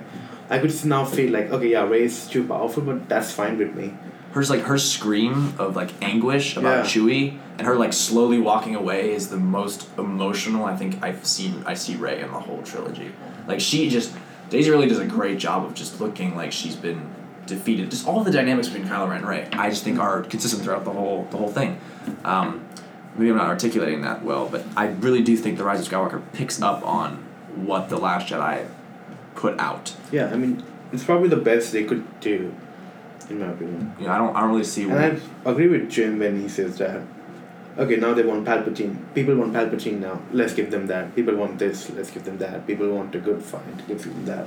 I see. I'm not. It felt like it was a vessel to use because they had no other ideas. Yeah. And I talk about it being like poetry, or like that was Lucas's original plan. It felt like Last Jedi was the one that finally deviated from that. So I thought we were going to continue with that path, and I thought that was so cool. I loved that. I didn't want it to just be the same thing over again. Not saying it was the same thing over again, but it felt like they're using those same plot points and those same characters to do something that we've already kind of seen before, but to a lesser extent and with a lesser quality. Yeah, see, I thought that The Last Jedi was just another line in the poem. I thought the whole poetry thing is continuing, and I think with a poem, it has to rhyme, you know? And I think The Rise of Skywalker is the line that is written that rhymes. I think it fits in. I think there's no... Like, you talk about it being a vessel to make fans happy, but I think thematically that's just where it had to go. I think that's just the logical step-by-step conclusion of these characters through each movie of how they evolve, especially from The Last Jedi for me, for Kylo Ren and Rey. Like, I just think that's where those characters go. I don't see them going any other place. I understand, but like, I'm trying my best to view this from the lens of this sequel trilogy, not the greater thing as a whole. Right. And when I say it rhymes, I mean with the greater series as a whole. So it's like 1 through 3, and then 4, 5, 6 are like kind of they rhyme in a way because it's like the same story, kind of opposite. And then I mean, yeah, I wish it just wasn't. Yeah, there was a lot of stuff that's gonna miss out between 6 and 7. Like, why did Han and Leia drift apart? They never explained that. I guess they explain in the books, probably. Yeah, there's never... Well, yes, they do a lot in the books about their relationship, but... Also, yeah, there are, like, a bunch of... Like, there's way more unanswered questions that I have about it than I do about, like, any of the other... I mean, obviously there wasn't going to be a lot of questions about the prequels, because we all knew what was going to happen, but even, like, with with 6, it was wrapped up really well, and with 9, I feel like they introduced like 3 different characters that just kind of are there, and they don't get a lot of development. And the one character is like maybe Lando's daughter, and I'm like, I don't know why I care, or why I should care. Wait, Lando's daughter? I don't think Jenna is Lando's daughter. Yeah, okay. But that there are arguments to be made that she could be, but even if she was, I don't think that's what that's about. Because I don't know what the point of her character is. Well, it's for Finn to see that Yeah. there are other stormtroopers who worked against the First Order, like who had the same. It goes that her existence and those stormtroopers rebelling is more about the Force and Finn's own awakening, because the Force Awakens has always been. It's literally in the title. It's the Force Awakening in Rey, Finn, and Kylo Ren. That's who it's awakening for, and so this is the Force Awakening Finn. He after all this time, he said, at first I didn't really understand it, but it's a feeling. It's the Force, and it's affecting. It's in everyone. That's the message of The Last Jedi. It's not anyone. Everyone has the Force, and everyone can use it for good. It's in everybody. Not everyone has access to it like a Jedi does or a Sith does, but it is there, just like in the original trilogy. Yeah, but that's the problem with the Rise of Skywalker, that nobody else uses it except for Rey and Kylo Ren now. But that's not true. Finn uses it. Jonna uses it. They all resist. When did Finn use it? Finn uses it the whole movie, man. He's like, he says he has feelings all the time. He knows Rey is in the X-Wing leading. He knows that the signal's coming from the command ship. He's using the Force that whole movie. Like, what the continuation for that is probably going to be in the novels is like, because what did Finn want to tell Rey? Finn wanted to tell Rey that he's Force sensitive. He wants to train with Rey. Like, he has the Force. Like, I think that's pretty clear through the movies that he is coming to terms with the Force and his ability with the Force. Like, he may not have refined it yet, but it's there. So I think that message from The Last Jedi of anyone can have the Force, and that's been a message since I think the original trilogy. Obi-Wan describes it. It's a life force that binds all things. It lives in everybody. I think that's there all the way to the end, especially in The Rise of Skywalker. Yeah, but in my opinion, it could have been explored more in the movies. It's always... The Force has always been problematic in the movies, because in the prequels, the midichlorians were too much, and that was too much into the Force, and George Lucas famously really just likes to overcomplicate it. And so in the Clone Wars, in the show, there's a lot of exploration of the Force, but that's a TV show. You have a lot more time to do it. But it's just such a lofty idea of what the Force is and what it can be, and it's so metaphorical that it's hard to cover explicitly in a movie. I mean, the prequels suffered because of that, because they tried to describe it so scientifically and explicitly, like, this is what the Force is, and this is what it does. When in the original trilogy and the sequel trilogy, I like it being more, it's in the background.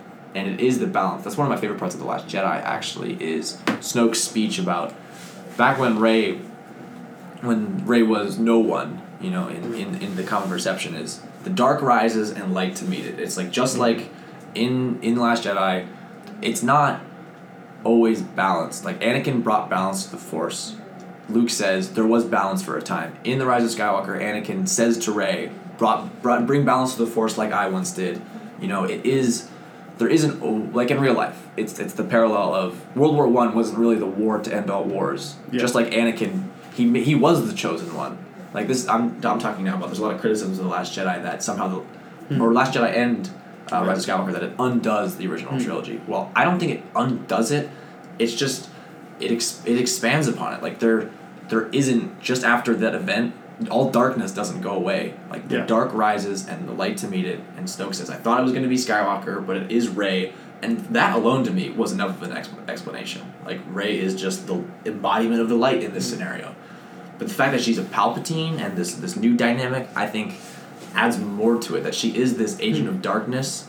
She comes from darkness, but she chooses to be light. Like, that is the message there. Like, she chooses to be like a Skywalker and not like a Palpatine. The two main conflicting parties of this saga, she chooses to be good and not evil. I don't know. I think The Rise of Skywalker does continue the themes of the saga, so that's why I like it. I think it does pick up. I can see why you can think that it doesn't. It doesn't, and it's sort of a fuck you to Rian Johnson. But I really think it picks up and runs with it. I don't think that it shuts it off. But that's just me. Mm-hmm. That's my it's my number 5. Yeah, no, I would encourage you to watch it again. Yeah, I don't know if I want to.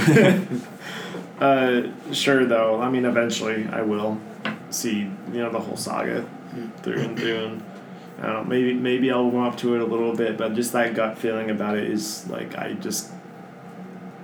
don't enjoy it as a movie, and I don't think it connects all that well personally. So, I love all the themes in Last Jedi, and I think we take slightly different things away from Last Jedi. I like Last Jedi as its own sort of myopic thing, where it's like I love it as its own movie, but I don't know how that in context with Star Wars, Force Awakens, and Rise of Skywalker, how that fits. Because it's not perfect, and that's kind of what I love about it. Yeah, its imperfection makes it so good. Yeah. There's some quotes in this that like are literally like my philosophy, and that's why it hits so well with me. But we'll get into that later because it's both our number ones. Yeah. So you went last, and you said that was my 5. That was your 5. My 5 is Revenge of the Sith. We talked about it. Yeah. My 4 is Force Awakens. My 3 is A New Hope. But that's my 4. My 4 is Return of the Jedi. Okay. So is New Hope your 3? It's my 2. Okay. Wow. Okay. Yeah. So. One that started it all. Yeah. I've talked about how I feel about this. It's the jumping off point for me. Yeah. So I like what's in it, but I like what came from it more. True. If that makes sense. Yeah, I basically feel the same way. I just think it's kind of insane to hear about how this was made and what the final product was, because it was this movie that had some whack job ideas that was completely saved in editing, or so was told. So was told. Have you seen Empire of Dreams, the documentary? I have not. No. Oh, you should watch that. It's all on YouTube now, and it's on Amazon Prime. But I think it came out 2004 or 2005, right before Revenge of the Sith came out, and it's just it's about the making of the original trilogy, and yeah, it's all about just how crazy it was putting this movie together. Yeah. I mean, you have to look at it through a lens that it came out in 1977, where the movies were like, I mean, Godfather came out at the same time, and it's a real different kind of movie. The sci-fi genre was not so well defined about that time in movies, in my opinion. I mean, it was sci-fi in film before Star Wars was such a more like cerebral, otherworldly thing, because it was like, I mean, I would push back on the fact that it's sci-fi. I consider it more to be fantasy. It's like sure, but like I mean, it's like a what do they call it, like science fantasy? Yeah, it's science fantasy. Yeah. Because what you're talking about the period of sci-fi movies, what really sets it apart, honestly, is John Williams' score that makes it. That's what quote unquote saves it in editing. That's what makes it different from all the rest. Because all the other movies were like, it would be techie and techno and like you're talking about cerebral, like it was all mechanical. But John Williams' score, it's an orchestra. It's like it shouldn't match, but it does, and it makes it this fantasy thing. Like that's what really cements it for me as being fantasy, is that score. Yeah. No, it really is one of the best scores ever written for a film. Like there's something so this movie literally is lightning in a bottle, and kind of is in a way. I mean, that's John Williams. Like every one of his scores is so good. I mean, he has done Star Wars, he has done Harry Potter, he has done Superman, Indiana Jones, yeah. I think Jurassic Park. I think this is his most like influential by far, though, and I think, it's something so uncanny. Like it's such lightning in a bottle. This movie. A funny thing about John Williams' score is the Chamber of Secrets, the second Harry Potter movie. He scored the first 3. Came out the same year as Attack of the Clones. I swear to you, it's the same score. It's so funny. Really? It's literally the same.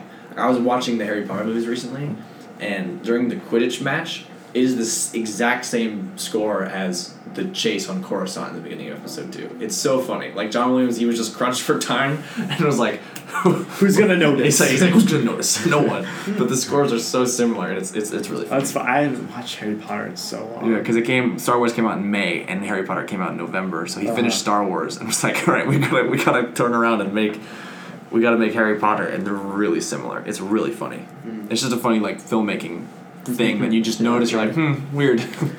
I think the fact that this movie got made and was so successful is sort of a celebration of cinema itself. Yes. Because I feel like this was such a... It was the blockbuster. Yeah, no, and it was such a lofty, ambitious thing that was like all these actors and all the production design and all these risky choices coming together, and it just sort of works out. Kind of insane that this movie is so weird as it is, yet still became the biggest thing ever.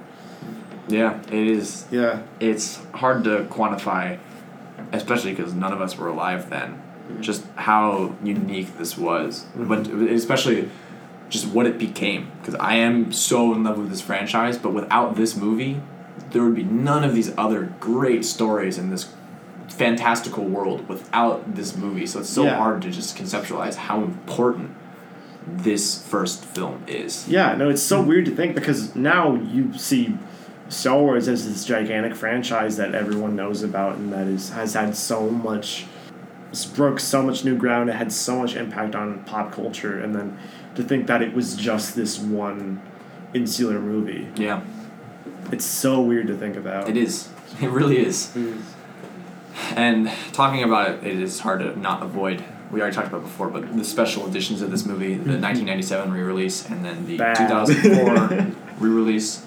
Yeah, it definitely makes it worse. And these days, it is the only version of the movie you can really watch officially. Like, that is the official version now. Unfortunately, which I think does take away from it a little bit.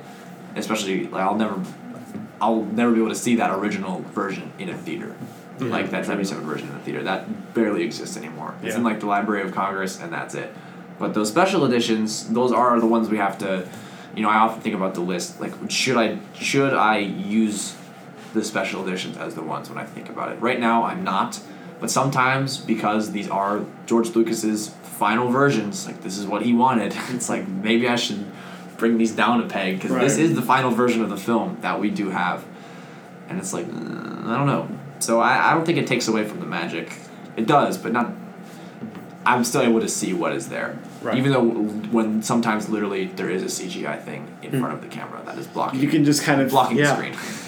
You don't have to have like the dissonance where it's like, okay, this wasn't here. Yeah. This is an addition. If you just think that wasn't there, then like it's fine. Some things though, I will admit, some things are seamless in their, like the final fight above the Death Star. I don't know.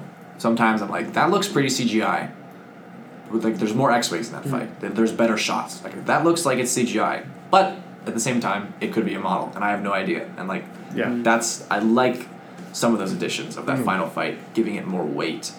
But yeah, Mos Eisley is the biggest. That actually kind of stresses me out, because I'm like, wait, should I know if this? Because like I can't tell if some of it is like, did they actually do that? Especially in that final fight. I mean, yeah, it's freaking Empire Strikes Back. I have no idea if they added stuff. I think they did to the Hoth fight, but the Hoth fight is timeless. Yeah. Even though it's models, you cannot tell. You cannot tell what is added and what is not. And I know for a fact that they added shots to that scene, and it just looks so good. So Empire Strikes Back definitely benefits, but yeah, some of the stuff on Tatooine is ugh in the first movie. But that is besides the point. Return of the Jedi has the special edition of, I grew up listening. So in the Jabba's Palace there's a song that there is sung. There's the original was Lop Neck, which is like this crazy, like it was almost like a Michael Jackson 80s beat.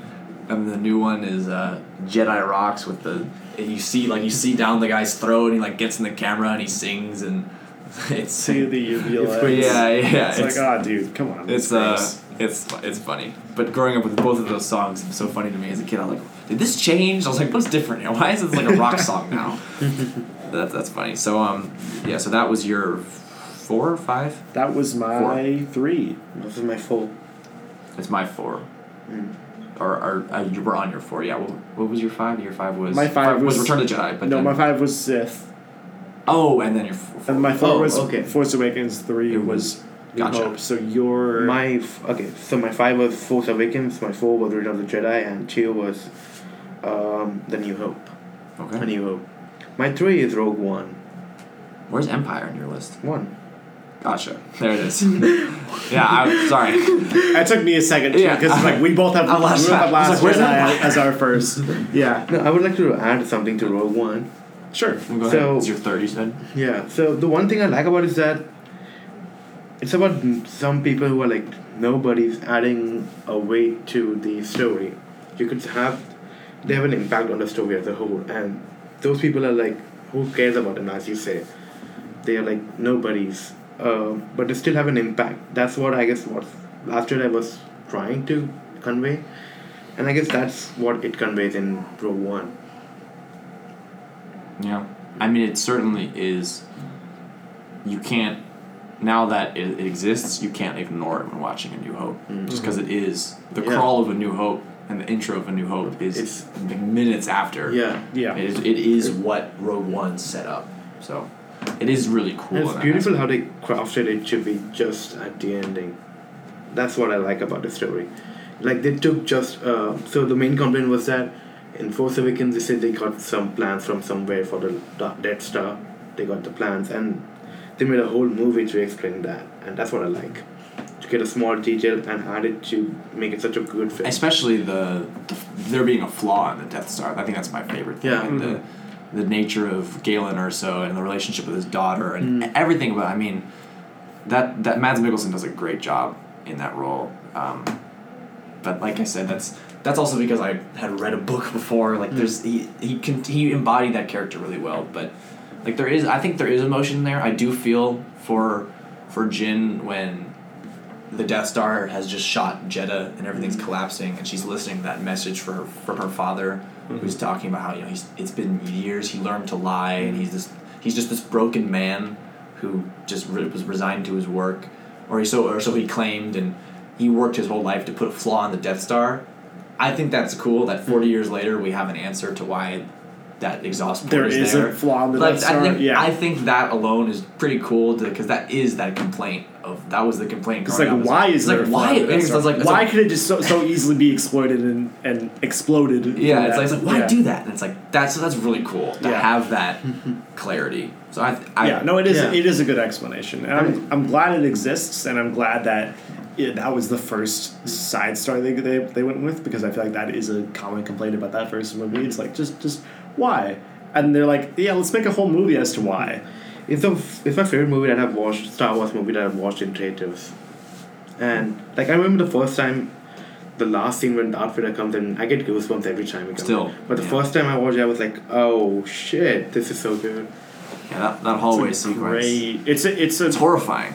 It's one of the best I guess fan servicey moments in the whole series, in my opinion. Yeah, and they didn't even put in for Force Awakens, they're like, oh, Force Awakens and also Rise of Skywalker. They're doing a lot of fan service, but they're advertising it as a fan service. Like, oh yeah, you're gonna get this when you're gonna watch it, but you don't expect this from Rogue One. I didn't expect that. And that's why I was sitting back. I think it's so fitting for the very end of that movie and eclipsing on to New Hope. It's like, shit.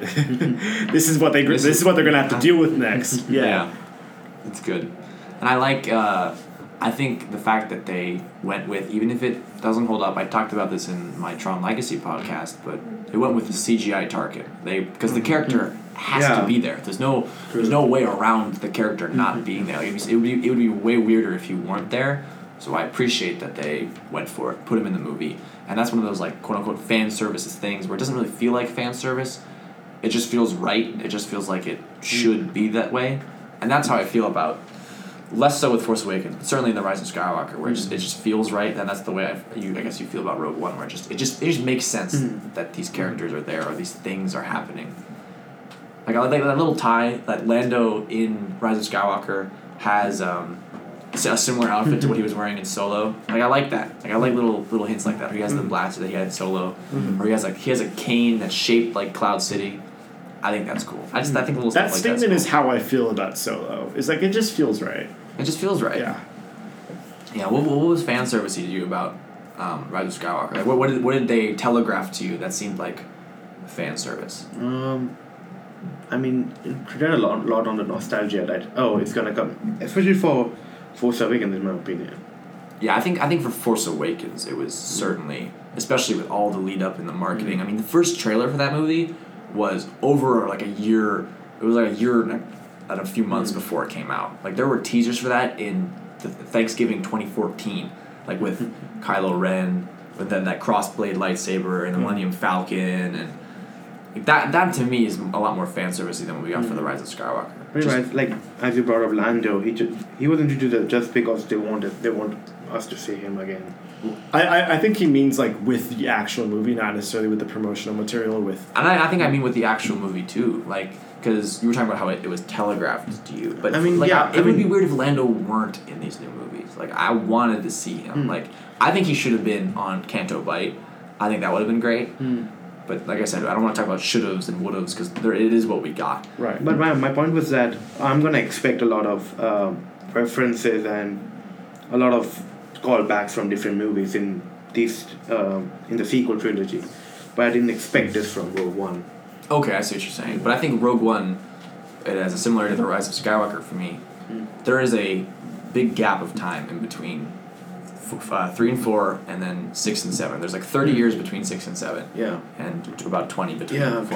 3 and 4. But like lines like Lando hunting Jedi hunters with Luke, or like old Sith acolytes, like that just sparks my imagination. Like that's super cool to me that they were having these adventures after Episode 6 ended. You know, there is this 30-year period where those original trilogy characters were still doing their thing, having those adventures. Like before Luke started his school, he was out with Lando Calrissian, prowling the galaxy, doing cool stuff. Like that's fun to me. Like I feel like it expands a lot of, or like Poe Dameron was running. He was in the New Republic. But before that, when he was a teenager, he was running Spice. He was in a crime syndicate. Like that adds cool layers to me. That there is more going on. There was more before. Like Palpatine was out there. He was manipulating things.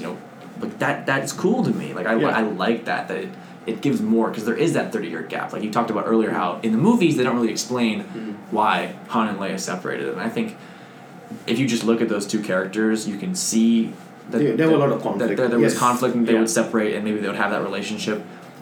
But like just that being there, I think there's always Star Wars is a lot about imagination, and that I think the Rise of Skywalker, just like Rogue One with its quote unquote fan service, it gives a lot because I really don't think there's fan service is such a negative term these days. It's used a lot in a negative context, but I don't think it inherently is. Like I think there's something good about using these characters. Like it's right. Like this is the universe that we are in. This is what this saga is about. And so Rogue One, just like Rise of Skywalker, gives these like there is more going on here, and these characters still exist, and there's other cool stuff going on outside of what you're just seeing on screen. And I feel like it needs to make sense though. Like what you mentioned with Han and Leia, like you don't like that just makes sense that they ended up that way. And I feel like I don't know. There's if it's to make the universe seem greater, then like that's a good thing because I feel like there's been a lot of complaints that Star Wars, the main series is very linear, and I get that it is very linear. It's very much the Skywalker saga, but I don't know. You get what I'm getting at though. That the fact that it should be used to broaden the or like but you were saying something about I think it expands the universe. Yeah, because there is. To me, Star Wars, like I said before, it's more than just movies. But if you look at them as just movies, then you need those little bits to just expand, because especially back in the original trilogy, like there was nothing else really at all. So like when Lando Calrissian in Episode 6 was like, they promoted me for my maneuver at the Battle of Tanab. Like it's just lines like that where you're like, oh, Lando's been doing. There's a year between Empire and Jedi. Like there's stuff going on there. Like more stuff is happening. Like these characters get out there in the world. Like it's cool to think about. It's cool when there's little details like that. And I agree with you on that, but I think what AJ's referring to is when it's a lot more overt. So like in Force Awakens when Finn like turns on the chessboard, or like in Rise of Skywalker when Chewie finally gets the medal. Like things like that. Like what are your thoughts on that?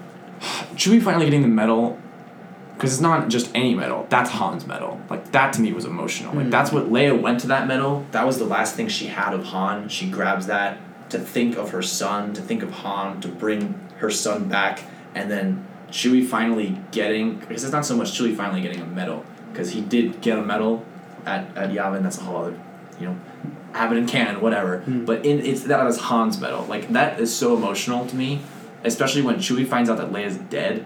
And he just collapses and just cries. Like that got me. Like he's known her for so long. This is True. Like now all of his friends are dead. Like that gets me. Like all of his original friends are gone. Yeah. That hurts. Like he's the last one, and he gets this medal. Like this is all he has left of Han Solo. Yeah. Like that. Like oof. Like to me, that's not so much fan service as that's just what that's what Chewie would want. All of his friends are gone. Like, he needs something to remember them by. Sure. I actually liked the scene where Chewie got the medal, but for me, it felt like J.J. Abrams just put it so that fans are happy. That's what I felt like. I guess, but it's Han's medal. Like, Yeah. that medal meant something to Leia, and it certainly means something to Chewie. So, I don't know. I'm curious to know, do they foreshadow Leia being trained as a Jedi in the books? Yes, but also I think Leia having force powers has been a thing. Not about having force power, about being trained as a Jedi. Like Luke trains her as a Jedi. Yes, but I think that's set up in the original trilogy. Her having force powers, and like Leia was Luke's first student. Like that to me just makes sense. Like she uses the force in like when people had a problem with Leia using the force in The Last Jedi. I was so confused by it because she's always had the force. I mean, she's the daughter of Darth Vader. She has these powers, and she doesn't know how to use them. That's a difference. She doesn't know how to use it, but it's just like Finn. Like where Leia is in Episode 5 in like earlier parts of 6 is where Finn is in The Rise of Skywalker. Like she. No, but like giving context that Leia was trained by Luke as a Jedi earlier, gives sense to that scene where she uses the force to get back to the ship. Yes, but I think in terms of The Rise of Skywalker, I feel like it's pretty well handled that he goes, I was training Leia, she stopped her training. Yeah, that was showcased in Rise of Skywalker. It wasn't foreshadowed in Last Jedi. It wasn't so much foreshadowing for me. This is a pretty specific argument. I just think Leia's always had force powers. There's a difference between having force power and knowing how to use them. But she's a Skywalker, man. Like, she is this... This place closes in 50 minutes, so I think we should try to get a wrap up. So, your number 3 again was... Rogue One. Number 2 was... New Hope. And number 1 was Empire. Okay. So, I guess we'll get into Empire, and then we'll talk about Last Jedi, and then we'll conclude. I have... My top 4 are New Hope, then 3 is Return of the Jedi, then 2 is Empire, and then 1 is The Last Jedi. Yeah, we share our top 2. So, Empire is just... It's darker, it's grittier, it feels more real, there's more weight to it. The special effects are, I think, they're superior to the original. I think they hold up, honestly, they hold up the most out of the original 3. There's still parts in Episode 6 where you can see, things that have been put in on a green screen, or especially the Death Star. The Death Star, too, there's a lot of times where you can see the cutout. I can't unsee it now. But, like, Empire Strikes Back, it's just... I mean, it's been said so many times. It's just the best. Yeah. It's so good. For me, Empire Strikes Back is like a near perfect movie. So to be honest, no movie is perfect. I get that, but it's perfect for me. It does everything right. It does Han and Leia love story, the best one I've seen in Star Wars. It does Luke's journey, the best. Going to Dagobah and like knowing is great. Yeah, instead of Luke as not being the ideal person, he knows he knows he cares about people, he has connections, he's not a Jedi, quote unquote. He's not free from the materialistic things. He still has friends and he has to save them, and he stops the training and goes to save his friends. And then the big reveal of Darth Vader being Luke's father, that's the most well done thing I've ever seen. One more thing I would like to add about is the ending. It's so like the first time I saw it, I'm like, oh, it ended now. That's it, because it lives at it ends at a cliffhanger for us. And I wrote an essay about it for my English class. So just gonna brief it to say in brief. It says a lot about John Williams. He uses different themes in the ending to showcase different characters on the screen. So when you see Leia, you can hear Leia and Han's theme, showing that says about Leia losing Han. And you see Darth Vader's theme is now slowed down. Even though he has won the battle, he has kind of lost to not convert Luke into the dark side. And there are different themes. And when it ended, I was like, oh, damn. Yeah, it's... But you're talking about the themes of, like, Luke is a Jedi. I think that's something that the sequel trilogy picks up on the best. The themes of what it means to be a Jedi, and the way Rey is a Jedi and the way Luke is a Jedi is so different than what the Jedi were presented as in the prequels when they were quote-unquote at the height of their power. But they may have been at the height of their power, but they weren't. Like, especially in The Rise of Skywalker, Rey is... Like, the Jedi finally are... They're at peace, you know, they're with her. Like, when all of the Jedi... That scene where all the Jedi are getting her to rise up and you hear the voices of animated characters and prequel characters alike, and that's just so powerful to me, that the Jedi have finally realized... Because Luke was the first step of... Maybe this isn't the way to go about it. Like, we can be good without having to be this way. Perfect, yeah. And Rey, I think, perfectly embodies the evolution of what Luke was trying to do. True. So I think that themes of Luke on Dagobah really carry through to Rey on Ahch-To and then Rey in The Rise of Skywalker. So I like those themes because it is right. It's kind of just perfect. Like it's darker. I think like it's shot really beautifully. I love that. I love the fight on Hoth. It's like iconic. I would watch it over and over again as a kid. Yeah. Just play it over because it's so good. And it's just 15 minutes long, 15 or 20 minutes. It's not long. Yeah, it's great. It feels so long, but it's only 15 minutes. I can believe that. Yeah. Yeah. I love just when he's training on Dagobah and then he sees Darth Vader and cuts that head off, and then it's him. Yeah. I think that's something so much more symbolic than it needed to be. But that right there is the same sort of theme of Rey being a Palpatine. Like, you do come from this dark place, but you can be something else. And that's what Luke does, and that's what Rey does, and that's the poetry that George Lucas talks about that I think resonates so much with me. That it is, these movies have a continual message all the way through. Even if it's the same themes, seeing it again doesn't make the message it doesn't lessen the message for me. It just makes it more powerful, especially now that I don't think we ever will get another episodic film. We will definitely get more Star Wars movies. I don't think we'll ever get... I think the Skywalker Saga is done. I think that's done. Not that we won't be back in that world, back during that time period, but in terms of the themes of those movies, I just think it's perfection the way the beats go up and down and up in this saga over 40 years. Because that scene right there in that Dagobah cave resonates the same way for me when Rey discovers that she's a Palpatine and she has to deal with that herself. Sure, I mean that's a great point. I just think that it's, I don't know. I can't really rebut that. I mean that it's. I would say it's a lot more overt and way more cheesy the way that they present it in. I mean, is it more overt? It's literally Luke's head in Darth Vader's mask. No, but they literally. I don't know. It is clear, like, this is Luke, and he goes, he is his father. He literally tells him, like, it is Luke in Darth Vader's armor. That is what he sees. Like, yeah, no, I get it. It just, I think it's just as overt, like, but it's about being the best person you can be, and you don't have to follow these dogmatic rules. You have to be good, and that's what it's. That's the theme that I think carries all the way through. But Empire, you may not like Rise of Skywalker, but Empire, we can all agree, definitely has that theme, and I think it's super good because he aspired to be like his father. He aspired to be, his father was a great Jedi, but if his father is Darth Vader, what is he aspiring to? Are the Jedi that great? What is he doing? And like that crisis of character is super good. But I think it's the same one that's going on with Rey.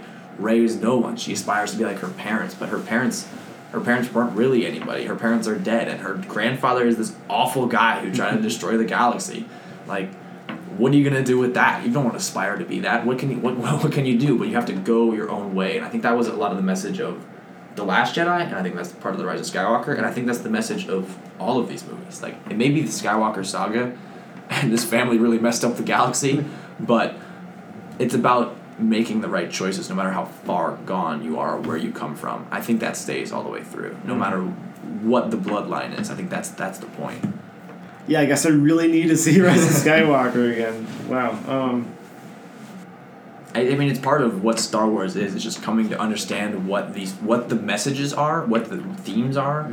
I think it's a part of what George Lucas was going for. Like, these movies are for children, quote unquote. Like, they're for children, but a good children's movie can be enjoyed by adults too, and especially children who grew up with them. And it's about growing and understanding what these movies mean to you. So if they mean something different, if like there are a lot of people who really don't like Star Wars. That's fine. But it's just really unfortunate to me because I feel like there is something in every movie for everybody, no matter what. And that's the beauty of these movies, is that they are just so universal in their messaging and their themes that even if you hate the movie now, at some point in your life, I think there is something you'll be able to take away from it in a bit that is positive. I guess I would get that, but looking from a storytelling perspective, the OG trilogy does a better job than the sequels, in my opinion. Sure, but at this point, I have to look at it as just one big thing. Because obviously the originals 40 years ago now, and they came out in a vacuum. There were novels, there were comics, but it was really just those movies, and they came out 3 years apart, and that's what people talked about. But now it's this whole big thing, so for me, I can only really see it as one big thing. But that's just me. So that was number 2. So Yeah, so we pretty much haven't, because it is your number 1 is Empire Strikes Back, and it's our number 2, so I guess the only thing we need to talk about is, we've already covered it a little bit, is The Last Jedi, which is like both of our favorites. Yep, it has just Luke Skywalker for me. I talked about this before. It really made me love Luke Skywalker and understand. It made me realize why I love Star Wars. This was the movie that I talk about the themes of the whole of the whole saga. I talk about it in such an authoritative way, but this was the movie that made me see that they were there. Because previously, I felt like they were pretty disconnected, and they were movies I liked, but this movie really just tied the whole thing together for me thematically. Luke's journey in this movie and his last stand on Crate is one of the most beautiful things I've ever seen. Just period in cinema. It is so beautiful and so powerful to me. His showing up, not actually there, but just all of the weight to his appearance and confronting of Kylo Ren and what it means to all these characters and what it means just to be a hero. Like the analysis of heroes in this movie and putting them on a pedestal and what it does to a human being is just fascinating to me. There's just all of this analysis of Star Wars that it comes out of this movie that made me think about the themes, that made me realize that these themes are there and that it is a through line. That's why I love this movie. It made me realize why I love Star Wars. Rian Johnson so accurately pulls back the curtain of Star Wars and shows you this is what it is. Here you go. I'm showing it to you in a different way, but this in essence is what these movies are about. And I love that. I mean, I have some problems with those movies, with Last Jedi, and that's probably the reason why I don't like it so much as the other ones. I'm not the person who like hates it, like it's the worst. I mean, I would say I enjoyed it, but I didn't like it. That's my opinion. And with the thing about Luke, I guess you could say it's a good ending to Luke, but I believe they could have been better choices. I guess that's what even Mark Hamill is like, that's not Luke to me. So I'm surprised that you feel that that's the most Luke you would think you could be. I think I like to view this movie sort of in a vacuum, like as its own thing, because I could agree that as a movie standalone, it works well. But the through lines of what Star Wars is are there. They're at the forefront. And I love what this movie is saying about growth and about failure and just about being your best person without the constrictions of something like a dogmatic institution like the Jedi, but also just like trying to revel in it, I guess. I don't know. I'm a little nervous, honestly, because you're like super well articulate about Star Wars, and I love this movie for my own reasons. I know there isn't a wrong reason to love Which is totally movies. fine. There's no wrong or right reason to like or dislike any of these movies. And you're right, but like there's still always a part of me that's like, okay, I feel like I'm misinterpreting this, or I'm viewing it in a way that's like incorrect. And There's I don't think that's ever. You always, especially with movies, you and everyone is going to interpret it in their own way. I think I am sort of, I am a fan of Star Wars, but I think first and foremost I'm a fan of like good, great storytelling. Cinema, Yeah. And there's something about this movie that, though it is so Star Wars at its core, is I view in a lane that's so separate from everything else in that series. I don't really know why that is, but I feel like the reasons I love it are not for the same reasons I love every other Star Wars movie. And Interesting. It's mostly about almost like meta-ish ways of like how it deals with failure and character growth, and how it's like imperfect and clunky a lot of the character interactions and character dynamics are. And the ending, sure, it's like it's not that fitting of an arc for Finn, but it is for Rose, and I like that because that just seems so much more real. And also from a technical perspective, God, this movie is just fucking beautiful. Yeah, I it would is agree. so good looking. I'm in awe every time I watch this movie. The scene with like Holdo's sacrifice and just everything. It's just hard to talk about this movie. Like there's just like, everything I love about it is here, but it's not like The John Williams score shines for me the most of out of the sequels in this movie. yeah. True. People complain that Boba Fett is underused, but I would say that Captain Phasma was more hyped than Boba Fett, and she was like thrown away in Last Jedi. Yeah, I mean, I think that has to do with a lot of the marketing of The Force Awakens. She was in a ton of it, and she wasn't really in the movie. I don't think that was Rian Johnson's fault. J.J. Abrams really didn't use her that much. It's really hard for me to think about Phasma, because Phasma, I keep bringing up, she has a really great novel. It's funny to say, but she's a really interesting character, and she is underused in the movies. But in terms of just movies, just like Snoke, she is a device for Finn, and Finn overcoming Phasma is what Phasma represents to Finn, is why she is important. And Yeah. Finn's arc in The Last Jedi is completed with his fight with Phasma, not so much with his almost sacrifice with Rose. I think his arc is finished That's a good way to with do Phasma. it. Yeah. That's a good way to do it, but I guess they could have done a lot with Phasma. I love that character. I did not care about Phasma. Yeah, I mean- it's similar with Snoke. I was like, okay, she was kind of in The Force Awakens a little bit as a. I mean, they were Direct hyping her proponent a for- lot, to be honest, in promotional material. Yeah, like I said, that's a problem with Yeah. the marketing. When until you look at the actual movies, JJ really didn't use her that much, and I think Ryan used her the way she could do the most for Finn. She did the most for a good cause, per se, or so to say. She was able to move Finn from being hesitant to being fully committed to the Resistance. Because previously, he just cares about Rey. That's him in The Force Awakens. Yeah. That's him in the beginning of Last Jedi. He doesn't care about this Resistance thing. He just cares about his friendship with Rey. But by the end of The Last Jedi, he is fully committed to the idea of the Resistance and what that means, and the power of friendship and the power of being good that comes with his actions now. And defeating Phasma is the culmination of that. Yeah. At least I think. And to go back on how I feel this movie is sort of separate from everything else, I think it's also because, well, I think Luke's arc is perfection, but also this is the single most I've related to a Star Wars movie. I can agree to that. And it's because of Luke's arc. It's the most human we've ever seen a Star Wars character. Like Yeah. this is fantasy with high broad themes, but this is very personal and very relatable. This is the most human, but like, the entire series. I get has that, been. but I didn't like the loop during the beginning of the movie. Like, where's the grumpy old man who is ignoring Ray? I didn't get the whole point of that.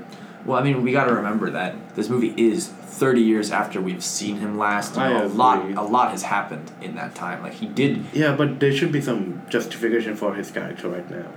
Well, I think the justification was in the movie of he failed. He lost the Jedi again. Like, he failed Kylo Ren. It all fell apart. He didn't want to be responsible for the rise of another Darth Vader. To be honest, the Luke in my opinion, from the Luke in original trilogy won't give up on because he lost Kylo Ren. He would try to get him back. Well, it got to him. Like, that's what's so human about it. Is he was put on this pedestal as the Jedi Master, the last Jedi. He was Luke Skywalker, this hero, and all of that pressure and all that fear drove him to what we see. But then he comes back from that, and we see that in the Rise of Skywalker. That, gosh, when he lifts Red 5 out of the water on Octo with Luke, with a Yoda's theme playing just like Yoda did to him all those years ago, like, that is such a moment of closure for me, for Luke's character. Like, Luke has finally come all this way, that now he is able to do that for someone, and he is complete in his belief of the Jedi. Like, he knows now what to do, and he's able to help Rey along. Like, confronting fear is the destiny of a Jedi. I love that line. Like, confronting fear is there's a lot of what these movies are about, but confronting fear, that is certainly a through line of all of these movies. That's for sure. 100%. Whether it's Luke, Anakin, Rey, whoever, it's all about confronting your problems yourself, confronting that fear. And Luke in Last Jedi confronts his fear at the end, comes back, becomes the hero, passes on into the Force, and then is able to be that mentor in The Rise of Skywalker. So for me, it's not so much about where Luke starts in The Last Jedi, but where Luke ends. That's Luke Skywalker to me.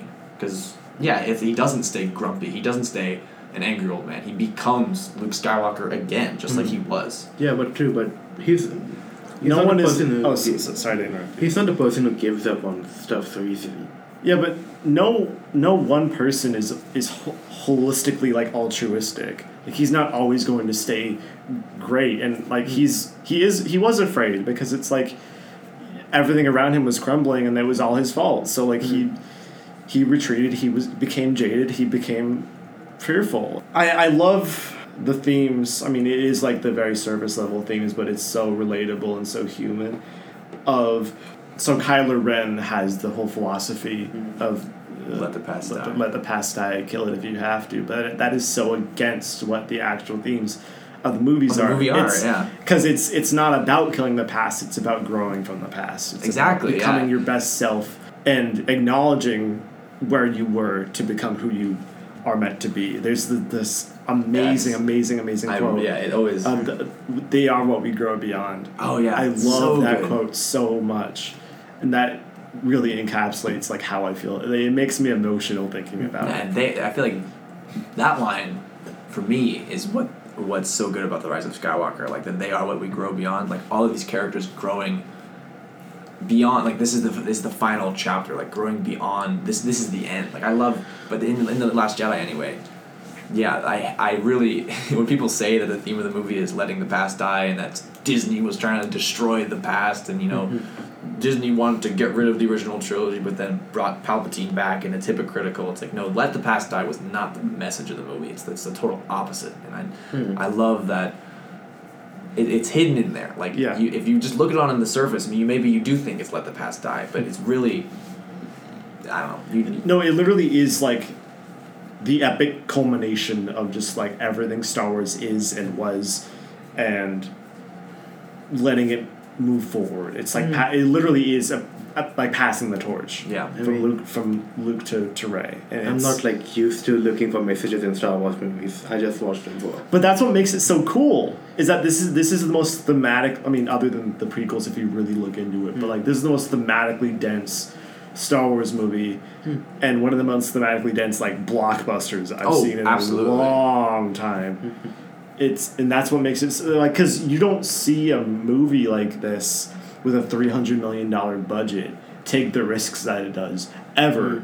especially True. from Disney, this multinational corporation, giving all the reins to this one guy to write and direct it. I think that is so cool and so inspiring by itself, and for it to have turned out the way it did, I think it turned out great. Yeah. amazing to see, in my opinion. I mean, I would feel like Ryan Johnson's way of making a movie that doesn't fit Star Wars. That's my opinion. Like, I saw, like, he was trying to create a lot of characters and try to make a character-driven story, but it's not how the other stories work, so that's why it didn't work for me, kind of. Yeah, it is very different. It is very, very different in a lot of ways than what Star Wars has been. But it's also kind of paradoxical because it like also is what Star Wars is. I know, that's why I love it so much. Yeah, and and it's Ryan like, Johnson is able to put his spin on it, but he doesn't take away from Star Wars to me, I don't think. It's somehow so paradoxical and imperfect, but also kind of perfect because that's it what is Star the Wars way it is. Yeah. And it's like it doesn't really make a lot of sense for me to articulate why it's so great, other than the fact that it just is. It just is. That's how I kind of feel about The Rise of Skywalker, too. I feel very similarly about Last Jedi and Rise of Skywalker. With Force Awakens, I'm able to see what I don't like more, but with Rise of Skywalker and Last Jedi, what I like is just... It just is. Like, it's just the way it is what I like so much about it. Yeah. It's the way it completes what, to me, is Star Wars. Just feels so right. Yeah. But I do think that The Last Jedi is... That's why it's number 1 and Rise of Skywalker is number 5. It's a much better movie than The Rise of Skywalker. Yeah. No, I think it's the character arcs are fantastic. Thematically super, super interesting. I love where it goes there. God, and it's so fucking cool too. I love the throne room fight scene so much. Like it just makes me feel like giddy watching that scene. It's like, oh my god, this is the coolest shit I've ever. It makes me feel like a kid, which is like, I didn't never watch any of these movies until I was like 14, 15. And for me to see this movie that is like so thematically dense, but also is like, I would have fucking loved this when I was like 6 or 7. That is such a cool cross section that I haven't seen in a movie since like you rarely see that in a movie, and it's so exciting to see something like Parasite that does like the blockbuster thing, but also like the art house thing, and combine them and do so well. True. And for that to get attention, you're like, it's just cool. It's so cool to see. And it's a real shame you haven't seen Mandalorian yet, because I really do now, after seeing The Mandalorian, think that the future of Star Wars, for the foreseeable future at least, is in television, because it really lends itself. The themes of these movies, the themes of this world really do lend themselves to television. So I'm really excited to see where this franchise goes. I'm kind of on the fence on the throne room scene. I really like the way it looks, how the way it fits, the choreography is really good. The way it's set up is really good, but then I'm like, wait, why are they fighting? Like, Snoke is dead. Like, at the time, we don't know Palpatine.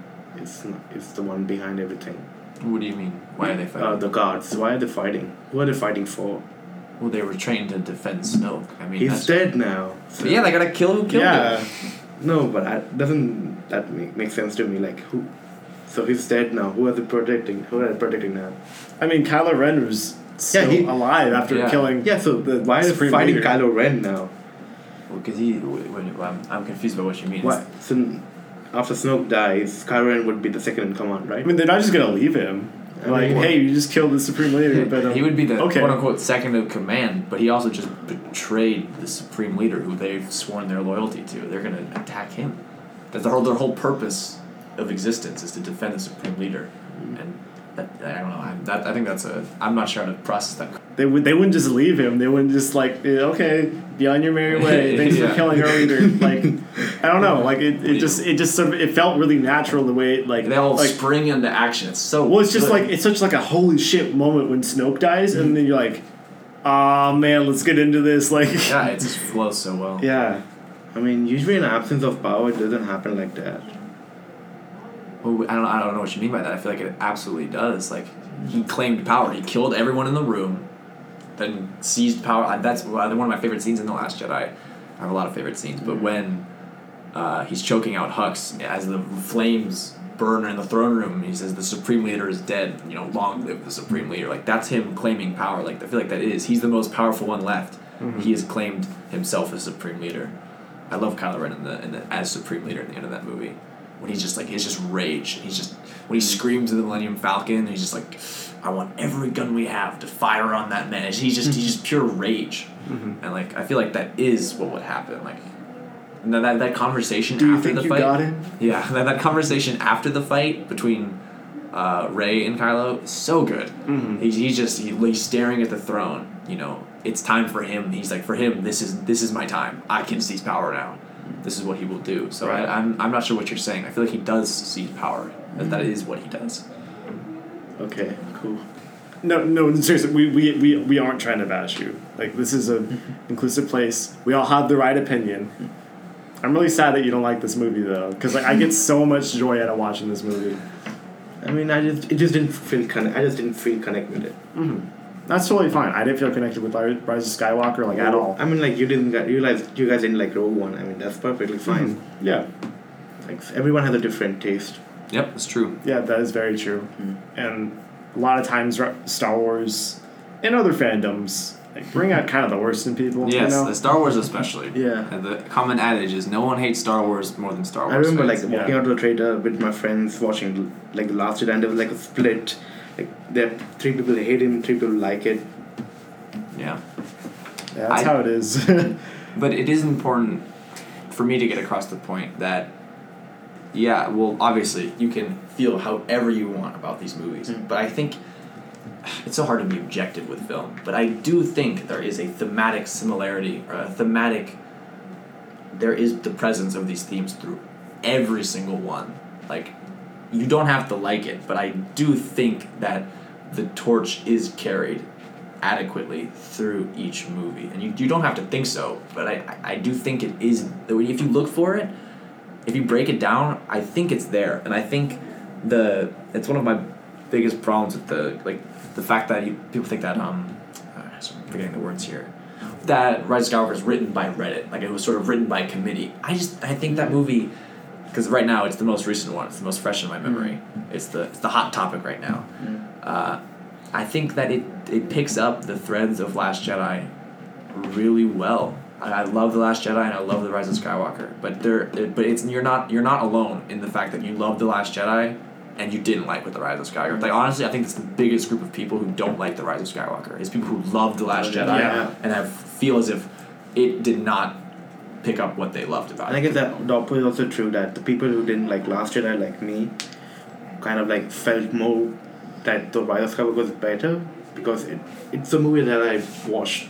Like that's how different Star Wars, in my opinion. Yes, yeah. With a franchise of such a large fan base, you're not going to be able to appease anyone ever. So, and it depends on the definition of what you consider Star Wars. What do you mean by that? I mean, the kind of movies that you relate to with Star Wars. Do you like the lightsaber fights? Do you like the storytelling? Oh, like what you take out of it. Yeah. I think it was the themes and just everything out of Last Jedi that made me. For me, Star Wars had a good story, but didn't have a lot of drama. Whereas Last Jedi is more dramatic than the other movies. Yeah, it's certainly the least black and white. It is the most gray out of it. Toes the line of being gray, but it does. I think it does in the end. I come back to this. Go back to that black and white nature. It does define good, evil, and everyone can be good if they try hard enough. But for most of the movie, it does toe the line of maybe, but it comes back. I think it does come back. Yeah. To the classic Star Wars tropes and themes. But yeah, I tend to take. I try to take everything out of these movies for me at least because I love them so much. It is probably when people ask what my favorite movie is, I don't even talk about Star Wars because it is just it's its own thing. Like, Star Wars to me is so much more than just movies, and it's a culture. It's a culture. Yeah, it's like, I mean, the lessons are, because I didn't grow up religious. I'm not a religious person, but these movies undeniably have themes that. The morality tale here is what people seek in religion. You know, people go to religion because it provides them a balance, an order, that's what Star Wars is for me. Like it has these tales and it has these lessons and these morals that for me growing up, that is what I take away from it. So they're beyond just movies for me. They're modern myth, like George Lucas says. Like that's what these are. Yeah. They are their own. They're just beyond cinema. So for me, I love them all, but that's just me. I really enjoy 7-Elevens on my list. The rest I'm like, I don't really care that much about. But I'm really glad that that's what you get out of it. Yeah. And what a lot of people get out of this series. I'm more of an original trilogy fan. I mean, I like the original movies more. I mean, the prequels are good. I mean, I actually kind of, for some reason, I didn't care about the sequels. Yeah, I mean, some movies are just not going to sit well with you. That's totally fine.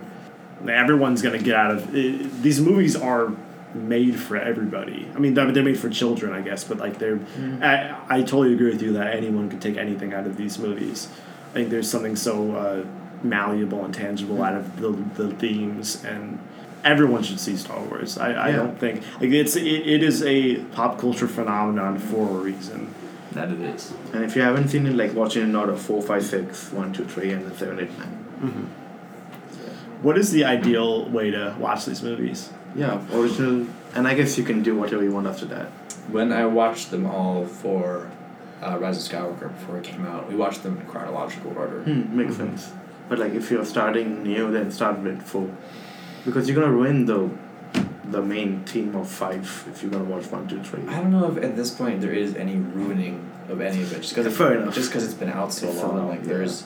But I have a friend. What you get from it is what you get from it. There's no to try and dictate what you get by watching in a certain order. I think you watch them as you watch them. I don't think there's any one right order to see these movies in. If I ever had kids, though, I would want to show them 4 first. Yeah. Like 4 and then 5. Just like, I don't know. I don't know if they would have known the twist at that point, but I think that would have been really cool to see. I guess all 3 of us are like big movie fanatics, so we keep up with movies, but there are people who don't. Like I had a friend who recently watched the movies, and he didn't know that Darth Vader was Luke's father. Like he didn't keep up with that. Really shocks me. Yeah, he didn't keep up with pop culture. I mean, that's true. There's not like a single person. I've never met someone that didn't know. Yeah, that's insane to think about. But as time goes on, it's important. Like Star Wars has not stopped since 1977. No. So at all different points in people's life, like it's really interesting that you guys got into it so later rather. Like Star Wars starts for different people at different times. Like there's a generation who Episode 7 was their first Star Wars movie, and to a certain degree, I mean, it was my first live action one. But like I still grew up with the prequels and watching the Clone Wars. Like that was my first interaction with it. But obviously there are people who watched the original trilogy. There are people who grew up watching the prequels. And there will be a generation who is going to be on the Disney Plus. Like it'll be The Mandalorian and whatever comes next, the Kenobi series or whatever, that will be their Star Wars. Or the movies that come in the future will be their Star Wars. Like so, there's never any one right way to watch it. It's whatever is coming at the time. Because I don't think Star Wars is going anywhere anytime soon. Right. I 100% agree with that. Star Wars, guys. Yeah. Star Wars, it's happening. Yeah. I'm excited for Kenobi. He's my favorite character. And also my favorite Jedi, but if you think No, I was going to say something else, but you put it so eloquently. Like, Star Wars is just for everybody. There's not one right way to consume it. There's not one right message to take out of it. That's what's so special about it. Yeah. That's what makes it so universal and so beloved. And, yeah, I love them. And, As do I. Yeah, I think, we all do. I guess we can agree we all love Star Wars. Yeah. Yep, that's a good. That's a good cap-off Good cap-off. point. Yeah. So this concludes our nearly 3.5-hour-long podcast on the Star Wars saga. Thank you guys for joining us. Thank you, AJ and Levi, for being here. If you're listening to this podcast, you already know this, but you can find us on SoundCloud, Spotify, Apple Podcasts, and Google Play. And then if you want information about our club, you can go on UW Film Club. That's our Facebook page, and you can go on our Instagram and Twitter at Film Club UW. And, yeah, any last words, guys? Thanks for listening, Mom. I appreciate it. Just gonna have a long one to get through with this one. Thank you guys for talking. It's always great to hear different opinions on Star Wars, especially in a time where, especially movies these days, can get really toxic in their conversation. For sure, yeah. True, I agree with that. People get up in arms about movies and people Star Wars. People agree that people have different tastes. They can't just take the fact, oh, you don't like that movie? Nah, I won't talk to you. Yeah, so it's good that we can talk about Star Wars. Yeah, I'm glad that this was relatively very civil. But yeah, listeners, we will catch you guys next week. Hopefully you stuck through this entire episode. I'm proud of you. See you guys.